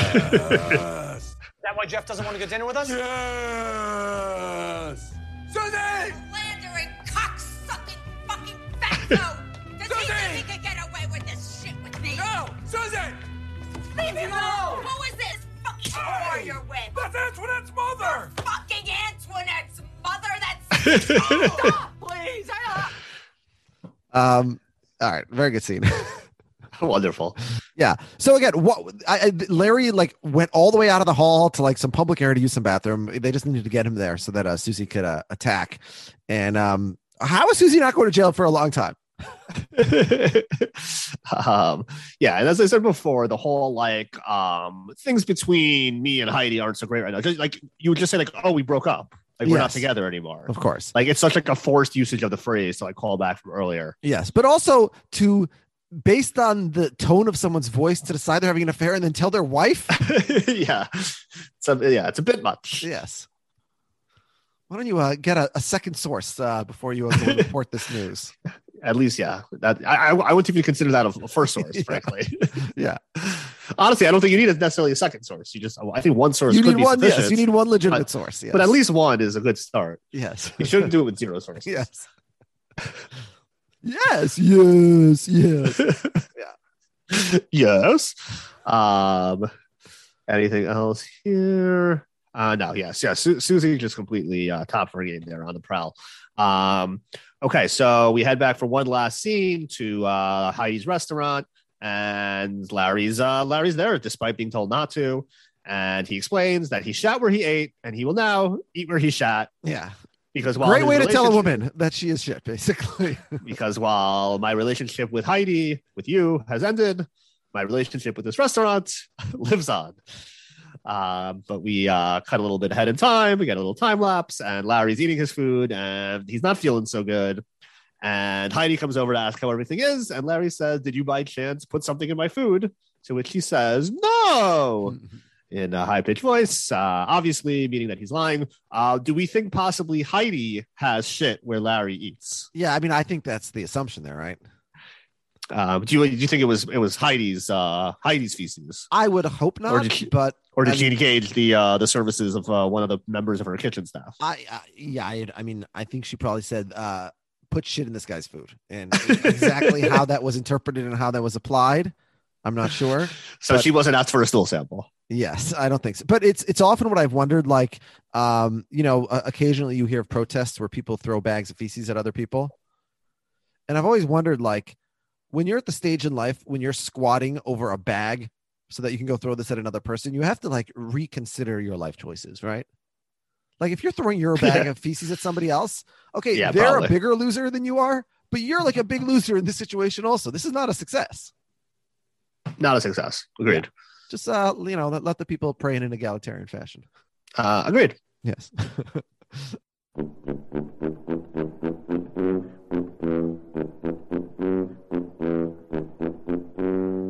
So let's talk about the rating for this episode. How do you rate this episode? I'm gonna give this episode 2 pretties. I'll say it is pretty good. I think there's some funny scenes. There's a couple good jokes. They kind of like work in isolation. I think this just like the storylines here are just kind of a little bit too paint by numbers. Like nothing really stands out. Like, you know, the Dino storyline I think has the payoff because like that one scene of them fighting is very good. So like, you know, I'll give that, like, that one's okay. But like, I think the Antoinette storyline feels kind of forced. As I said before, the whole Stu thing is just like it's just there to move the plot along. It's like not actually part of the episode. It's like last week we had Palestinian Chicken. Like we had dinner with these people, like they were there in the course of normal events. Here he's just popping into Larry's office to talk about you know, Chekhov's dinner party that never comes. And like the storylines themselves, I think in this episode, will also just like feel like kind of redundant. Like it's like Larry like does something nice to try to help someone, and it backfires, and then he overreacts, and they overreacts, and it builds up. Well, like, but that's the whole show. That's like the series. Well, it's not. It doesn't usually start out with specifically like he's being like he lends the $60, he does someone a favor, he gives them the cabinet, like, and then it's like, and then the other person, instead of just saying like, oh, thank you for the favor, like takes advantage of it. It's just like kind of like very formulaic the way the storylines in this episode go. I also think even even in the world of Curb where there's no lessons, like Susie can't beat the shit out of a woman and there'd be zero consequences. Right. You wouldn't, yeah, get it like a senior citizen, no less. Yeah. So like, yeah, I think this episode is just like not that good. Like I said before, there's a few funny scenes. There's basically nothing memorable from this episode at all. Never give up a cabinet. It's not sticky. I didn't remember that. Yeah, you go ahead. Okay, so I mean, I think I emailed you. I know we discussed the overall rankings later in the podcast, but I'm going to discuss my ranking system right now. I emailed you this last week. My whole system is out of whack. Basically, what I do is after I watch an episode, I think of how I like it, and I go look at my order of rankings of all the episodes, and then I slot it in that spot, and then it gets the same stars as the episodes above and below it. So, I didn't love this episode either. I ranked it 64 out of the 75 we've seen so far. And so based on my star system, that's a 2 pretties. That's pretty good. But then I was thinking, it's weird to me that this episode is getting only half a pretty, less than so many other episodes that I've been enjoying lately. They've been only getting 2.5 pretties. And so I basically I did a mass overhaul of the entire system. I didn't change my order of my episodes. I just increased the ratings of certain episodes on the margins where I thought appropriate. But I thought, okay, now, because I've been sort of a tough grader and I've had an unfair curve, especially compared to you. So now it's better, I thought. Then I went ahead and averaged out to see where my new average is. So my new average episode is ranked 3.27, which is almost identical to your average of 3.3. So that's okay. But my average rating was before I did this whole overhaul? 2.99. I mean, that makes sense, right? That's like 3 should be the average on a 5-point scale. So then why did you switch? Yeah. So now I'm upset with myself that I did okay. So I was a grade inflator. That doesn't mean I have to be one, but whatever. I've switched. I'm not switching back. It is what, once I do, it's like Dino, big dog with the shelves. I'm not giving one up. I'm not redoing my rating. Yeah. It's not like I do that for my sports rankings every year. This comes in as the 66th best episode for me out of 75. So yeah, this is I guess not quite a bottom 10 episode, but I think not far off. Yeah, it's good. It's funny. It's a very enjoyable show. Yeah, it's a good show. Even the bad episodes are good. We should do a podcast about it. Yeah.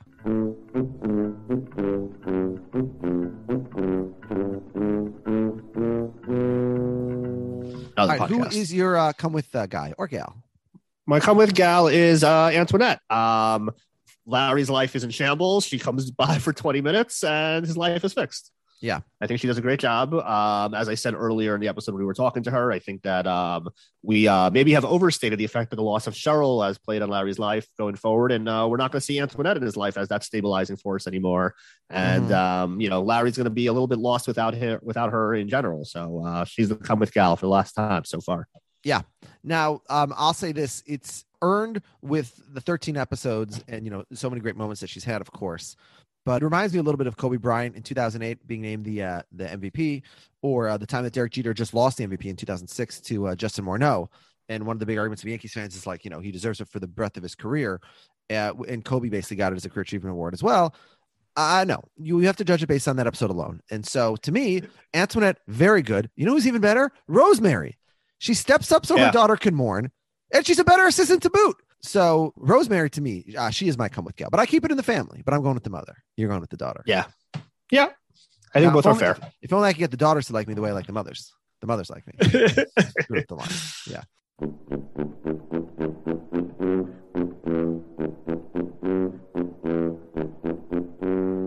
All right, let's go to fucking asshole. I guess I'll go first here. Big Dog sucks. He's terrible, obviously. but Miriam has to be the worst person. She decides Jeff is having an affair based on no evidence, promises she won't say anything, to which Larry correctly responds, well, of course, there's nothing to say. And then she runs to Susie and snitches a lie. You know, and now again, as I said, like Jeff is constantly having affairs, so it might technically be true, but Miriam doesn't actually know that. So to me, Miriam has to be the fucking asshole today. Yeah, so I'm I was with you until you pivoted. I think this is just like a slam dunk for Dino. He's just like so over the top, so ridiculous, like such an aggressive asshole. Like you move into a new place and like the first day you're like stealing cabinets and like marking them as yours, and then you lock the kitchen. Like what the fuck is going on here? Yeah, but Miriam this guy's a nightmare. Miriam might have ended a marriage. She might have. Yeah, I mean, like part of it is like also like why is like Susie like so over the top? Like, yeah, you know this. Like, yeah, Jeff is sleeping around. Like, you have to go beat the shit out of. You're gonna beat the shit out of every woman that Jeff is sleeping with. Also, why are you attacking her? Attack him. He's the bad guy here. Well, I mean, in this case, attack neither. Neither of them is doing anything. Yeah, he's being a very nice gentleman. Yeah, the consoling thing, the dog widow. The dog thing does remind me of, you know, I know certain people who like they move into a new neighborhood, they move into a new house, and immediately there's like conflict with one of the neighbors. And that, I mean, I guess that's also a shitting where you eat thing. It's just, why are you creating conflict with somebody who you might see for the next 20 years or 30 years? It's just right. It's insane. The first day you move in, right? So like you can only imagine like 6 months in the type of shit this guy is doing. Like you have to really bite your tongue, even if your neighbor does something really obnoxious, because it's not worth it. You know, like, you know, choose your battles. It's not worth it. Yeah. Yeah. All right. Yeah. Two fucking assholes. Yeah. All right. Okay, is it time for the postman then, I guess? It's time for the postman. But we actually first have a new review. It was a little confusing. I got like an alert that we have a new review from Apple. Podcasts. Okay. Well, no, actually, I got it from like a third-party service that like tracks the Apple charts. Yeah, that's fine. But like, it's not. I don't see it on Apple. I just like got an alert from it, and apparently it's from like the Finland version of Apple. So I don't know, and there's no name on it either. So okay. I don't know. I don't know what this is or where it's from. It also says it was posted in May, but like again, I don't know where this came from. But I'm gonna read it anyway because I got a thing that said from Finland. Alex and Av are genial hosts, big fans of Curb, and wry and witty without taking themselves too seriously. That checks out. So it sounds like he listens to the show. Also, nice insights into some of the cultural aspects of the show, and more recently, some excellent guests. So thank you to whoever wrote that from Finland. We really appreciate it. And we would really appreciate if you, a person listening to this podcast right now, would go to the Apple Store or Apple Podcasts on your phone and give us a rating. That rating should be 5 stars. And if you want to write something nice, that would be great too. And I say to our Finnish listener, I say Kiitos. Did you just look that up or you do that? Kiitos is thank you in Finnish. No, I figured that out. Yeah. We have Google, unlike Larry David. Yeah, I had to ask Steve. Steve didn't know. By the way, breaking news. One of I don't even know if he's a listener, but somebody I know just messaged me and said, you recently tweeted at somebody and asked them if they want to come on and be a guest on this here podcast. And a friend of mine just messaged me and said, I went out with this person's daughter a few years ago. Oh, so get the hookup. Yeah. Yeah. All right. So maybe we will be using our friends' exes as a way to garner more guests for this podcast. All right, cool. Postman! Postman, come here! Tell the neighborhood! What a shanda, Larry David! Not only are you a lousy Jew, but you're a lousy human being! He screws the wife of a man in a wheelchair! A shanda! Maybe you should have given me some candy. You're a lousy Jew! Okay, first email is from Michael J. Clark, Officer Krupke. He said, no, he wasn't Officer Krupke. He was not Officer Krupke, but he was a different guy, right? I remember who he was. But yeah, MJC. He says, this is a mid-tier episode. I forget how long it takes Larry to make it to New York. The couple who tell on Jeff is a couple in real life, as we said. Are they playing themselves? No, they're not, because their names are Stu and I don't know if we say her name. Miriam, Stu and Miriam. In real life, their names are Patrick and Lauren. So, I don't think they're playing themselves. He says, I like the smiley face. It's a cute coda. He says the come with gal is Antoinette. The fucking asshole is Dog. And he gives it 2.5 pretties. Okay. Next email is the great, enjoyable, highly anticipated return to the postman of one Moira Roseberry. Oh, well, this is exciting, but didn't we already read her letter? Well, she has more. Oh, awesome. Okay. She now returns to the Postman. Oh, okay.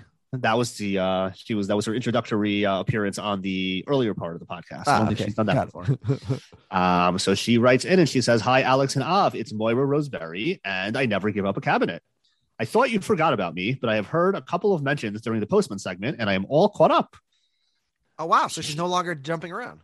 Yeah, she says this episode really resonated with her. She's been the hostess in many restaurants in LA, has a dead parent, and is easily sunburnt. But most of all, she is a big user of emojis. She says, "I know we needed the stew storyline for Susie to believe the affair with Antoinette's mother, but this episode has a bit too many subplots, and I could have done without this particular one. However, there were some great moments. Big Dog unnecessarily filling up a cabinet with liters of room temperature Fiji liter water bottles. Antoinette getting the office back in order, and of course, Camptown Larry ladies a la Larry." Yes. And she was the one who asked what our favorite emojis are. Yes. So head back to earlier in the episode. If you're still here and you weren't, I don't know. If you're listening now, you probably heard it. And she gives the episode 3.5 pretties out of 5. Next up is Raj Krishnan, who gives the episode a rating of 3 out of 5. He says, "Some funny moments, nothing spectacularly funny, but I thought the subplots were intelligently crafted, i.e. shitting where you eat, cabinet space, a lying tone, etc. The asshole is definitely Big Dog for taking up too much cabinet space, then blaming Larry and not honoring his agreement, and for generally being an asshole in the way he talks and deals with people." Yep. Yeah. I think that's a good summation of what a fucking asshole is. Yes. Come with Gal. That all applies to Susie also, who beat the shit out of somebody, and yet, no votes yet. He gives the come with Gal to Antoinette's mom for stepping up and taking care of her daughter's position and helping out Larry. Jeff is someone good too at the end for conversing with her mom towards the end with no thanks for Susie. One question, right after Larry notices that Big Dog has locked him out, Stu comes in to give Larry a hug, which Larry, of course, refuses. Then he asks Larry if he's still in for dinner, to which Larry, of course, honestly says that things aren't good with him and that lady, and that he has to cancel. Then Stu says, "Oh, are you going to give that same bullshit excuse that Jeff gave?" The question I have is, how does Stu know that it's a bullshit excuse? At this point, he thinks, based on Jeff's bullshit excuse and Larry's lying tone, that things genuinely aren't good between him and Susie, and that Jeff is having an affair.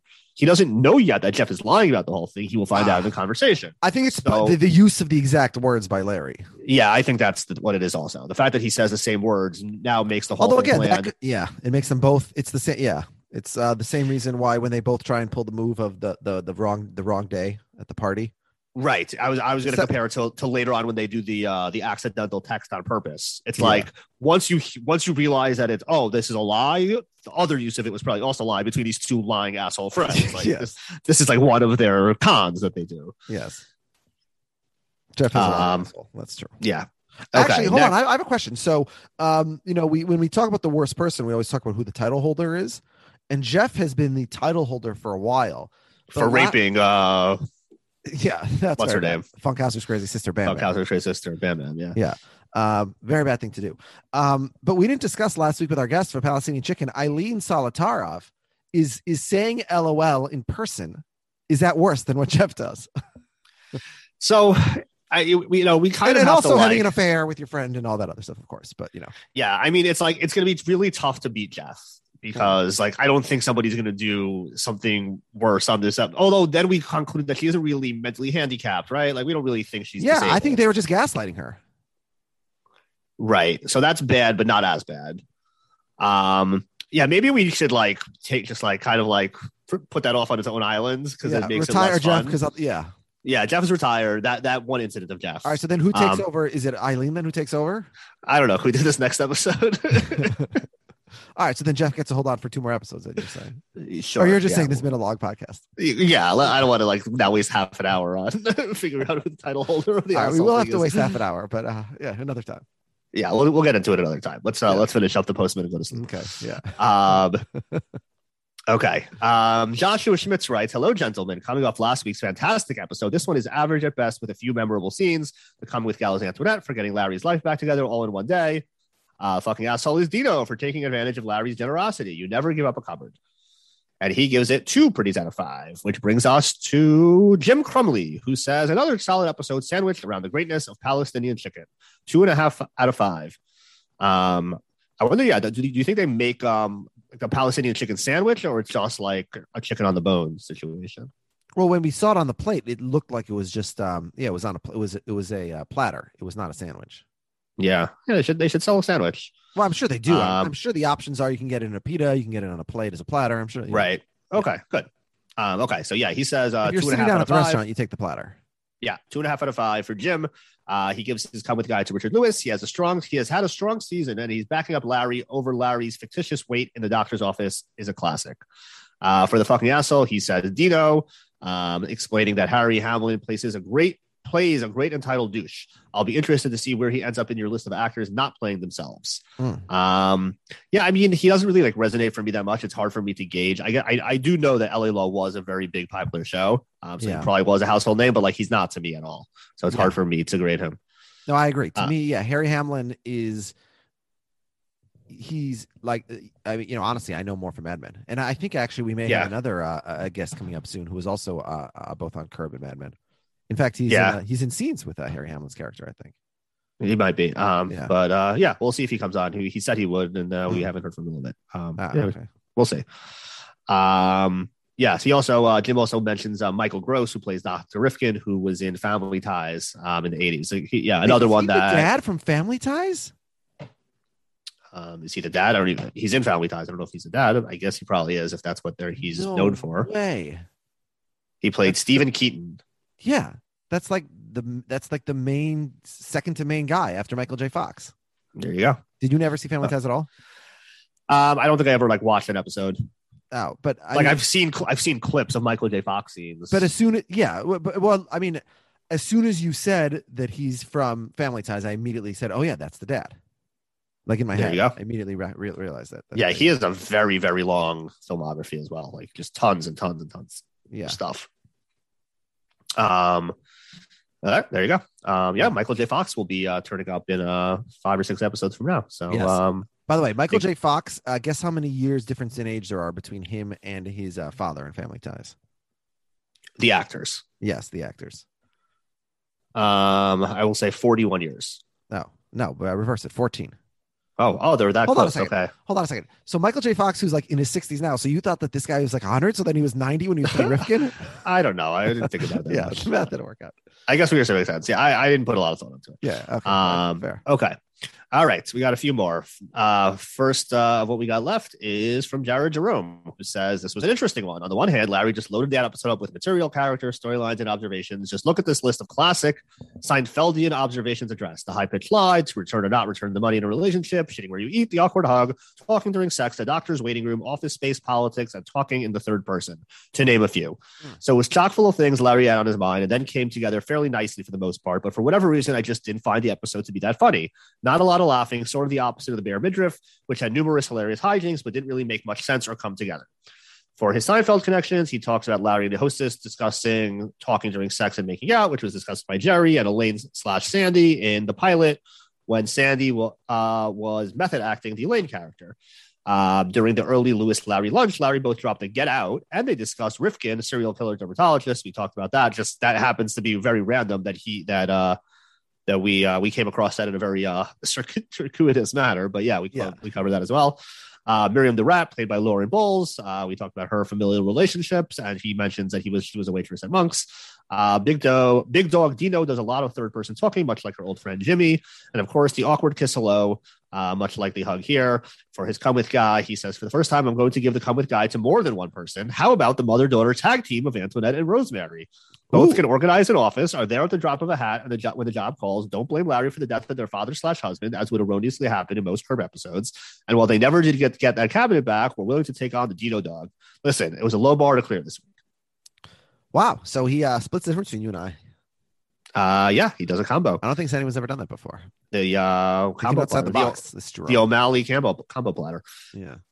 For his asshole of the week, he says this category had more competition. You have Dino, who barges into Larry's office space and somehow thinks it's okay to steal his cabinet space, and more importantly, not return it when confronted, all while acting cool as if he really thinks this is normal human behavior.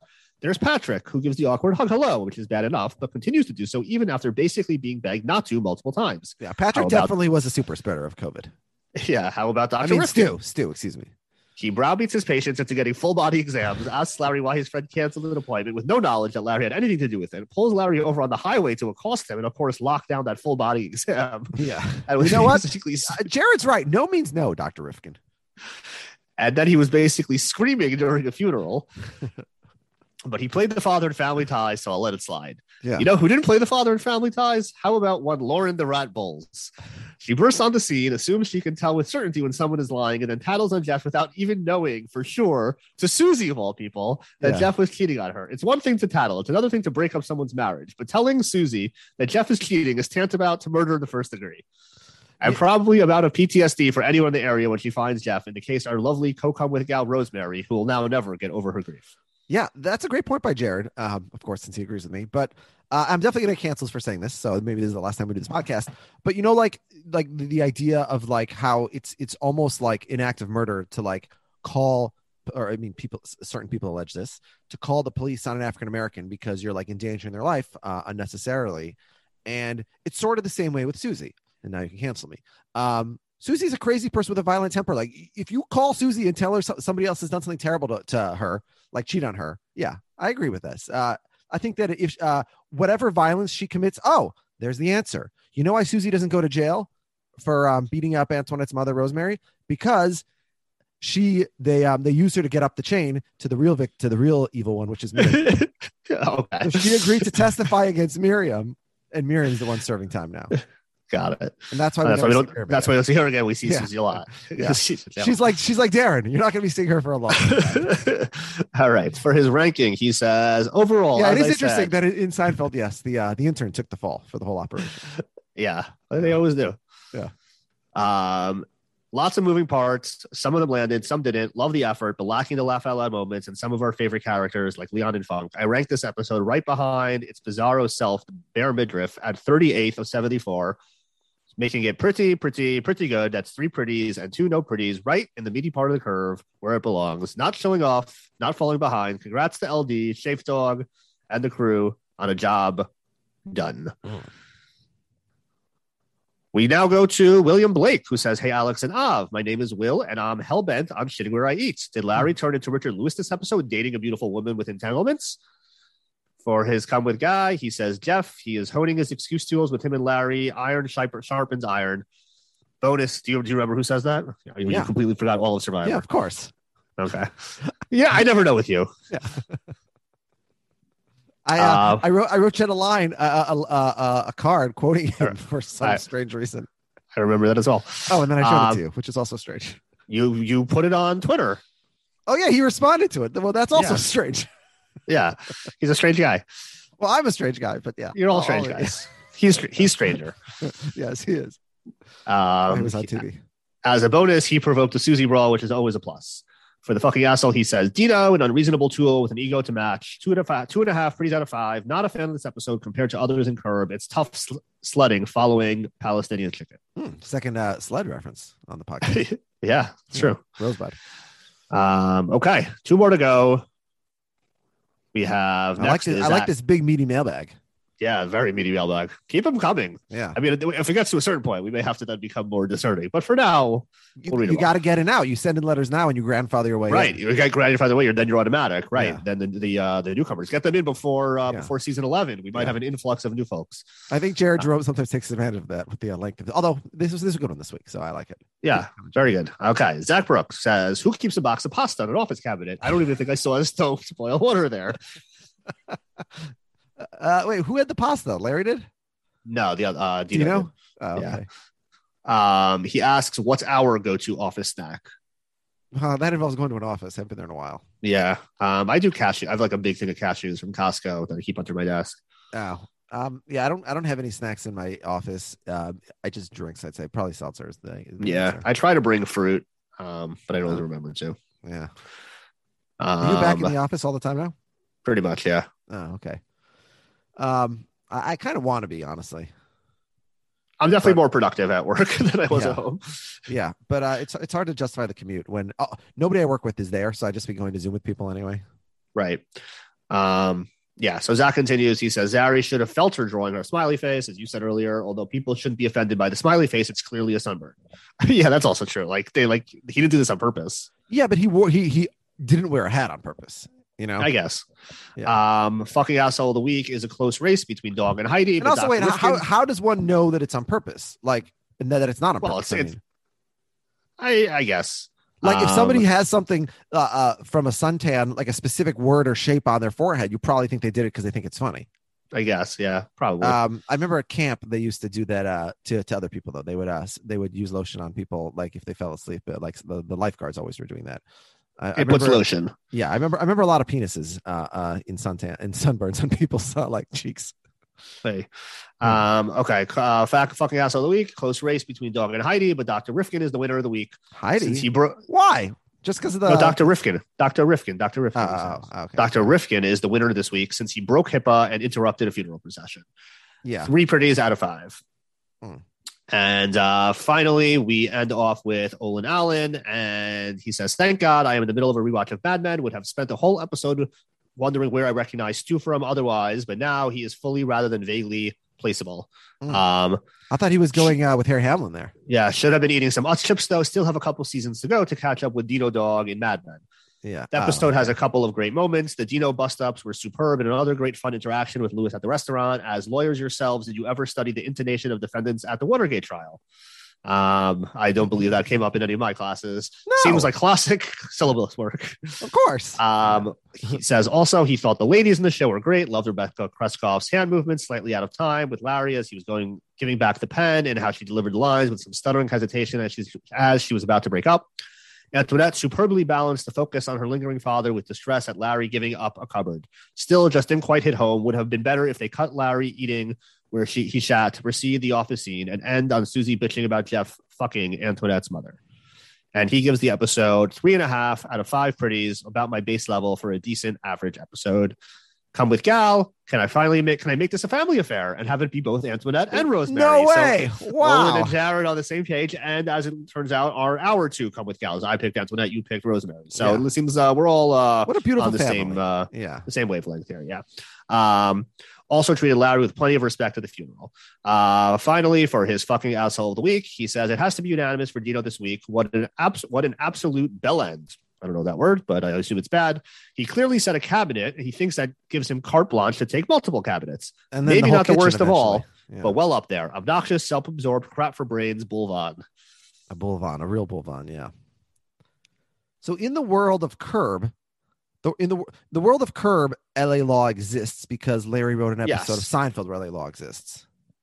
It exists. It's the real world. Okay. It's the pre-2000 is the normal world. Yeah, but then Harry Hamlin. So I mean, Larry doesn't say, "Hey, you kind of look like the guy from LA Law, Harry Hamlin." Yeah. We've had that, right? I had this with Hurley. This is more obvious, but yeah, I mean, this is going to start happening more and more. Yeah, I guess so. As we get more and more, celebrities coming on. All right.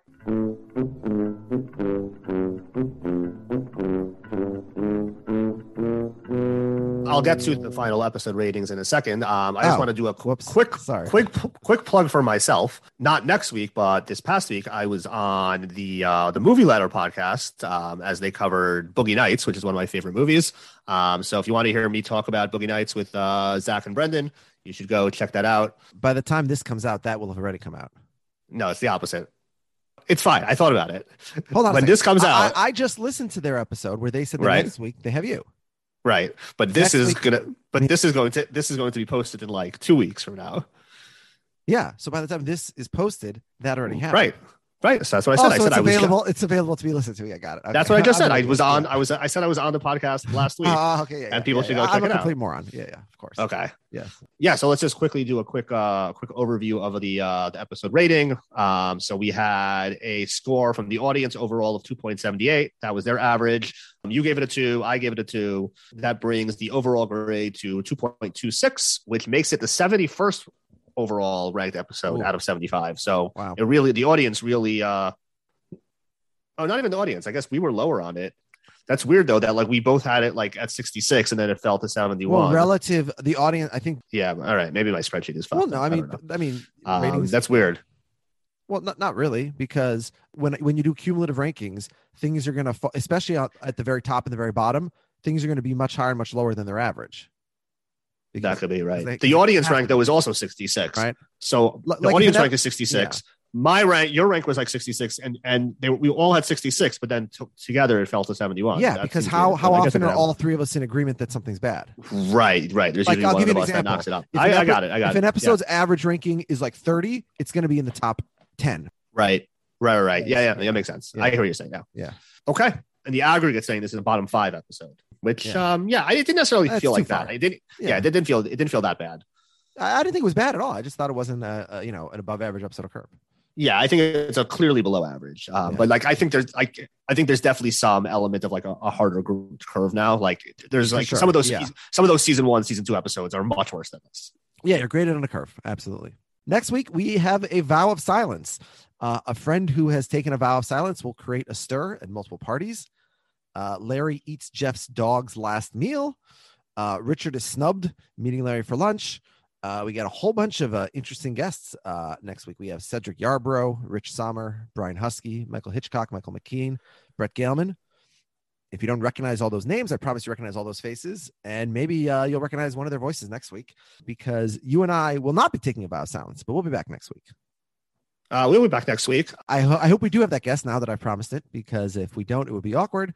And then maybe I will have to take a vow of silence. I know this episode was long, but I hope that it's also pretty good.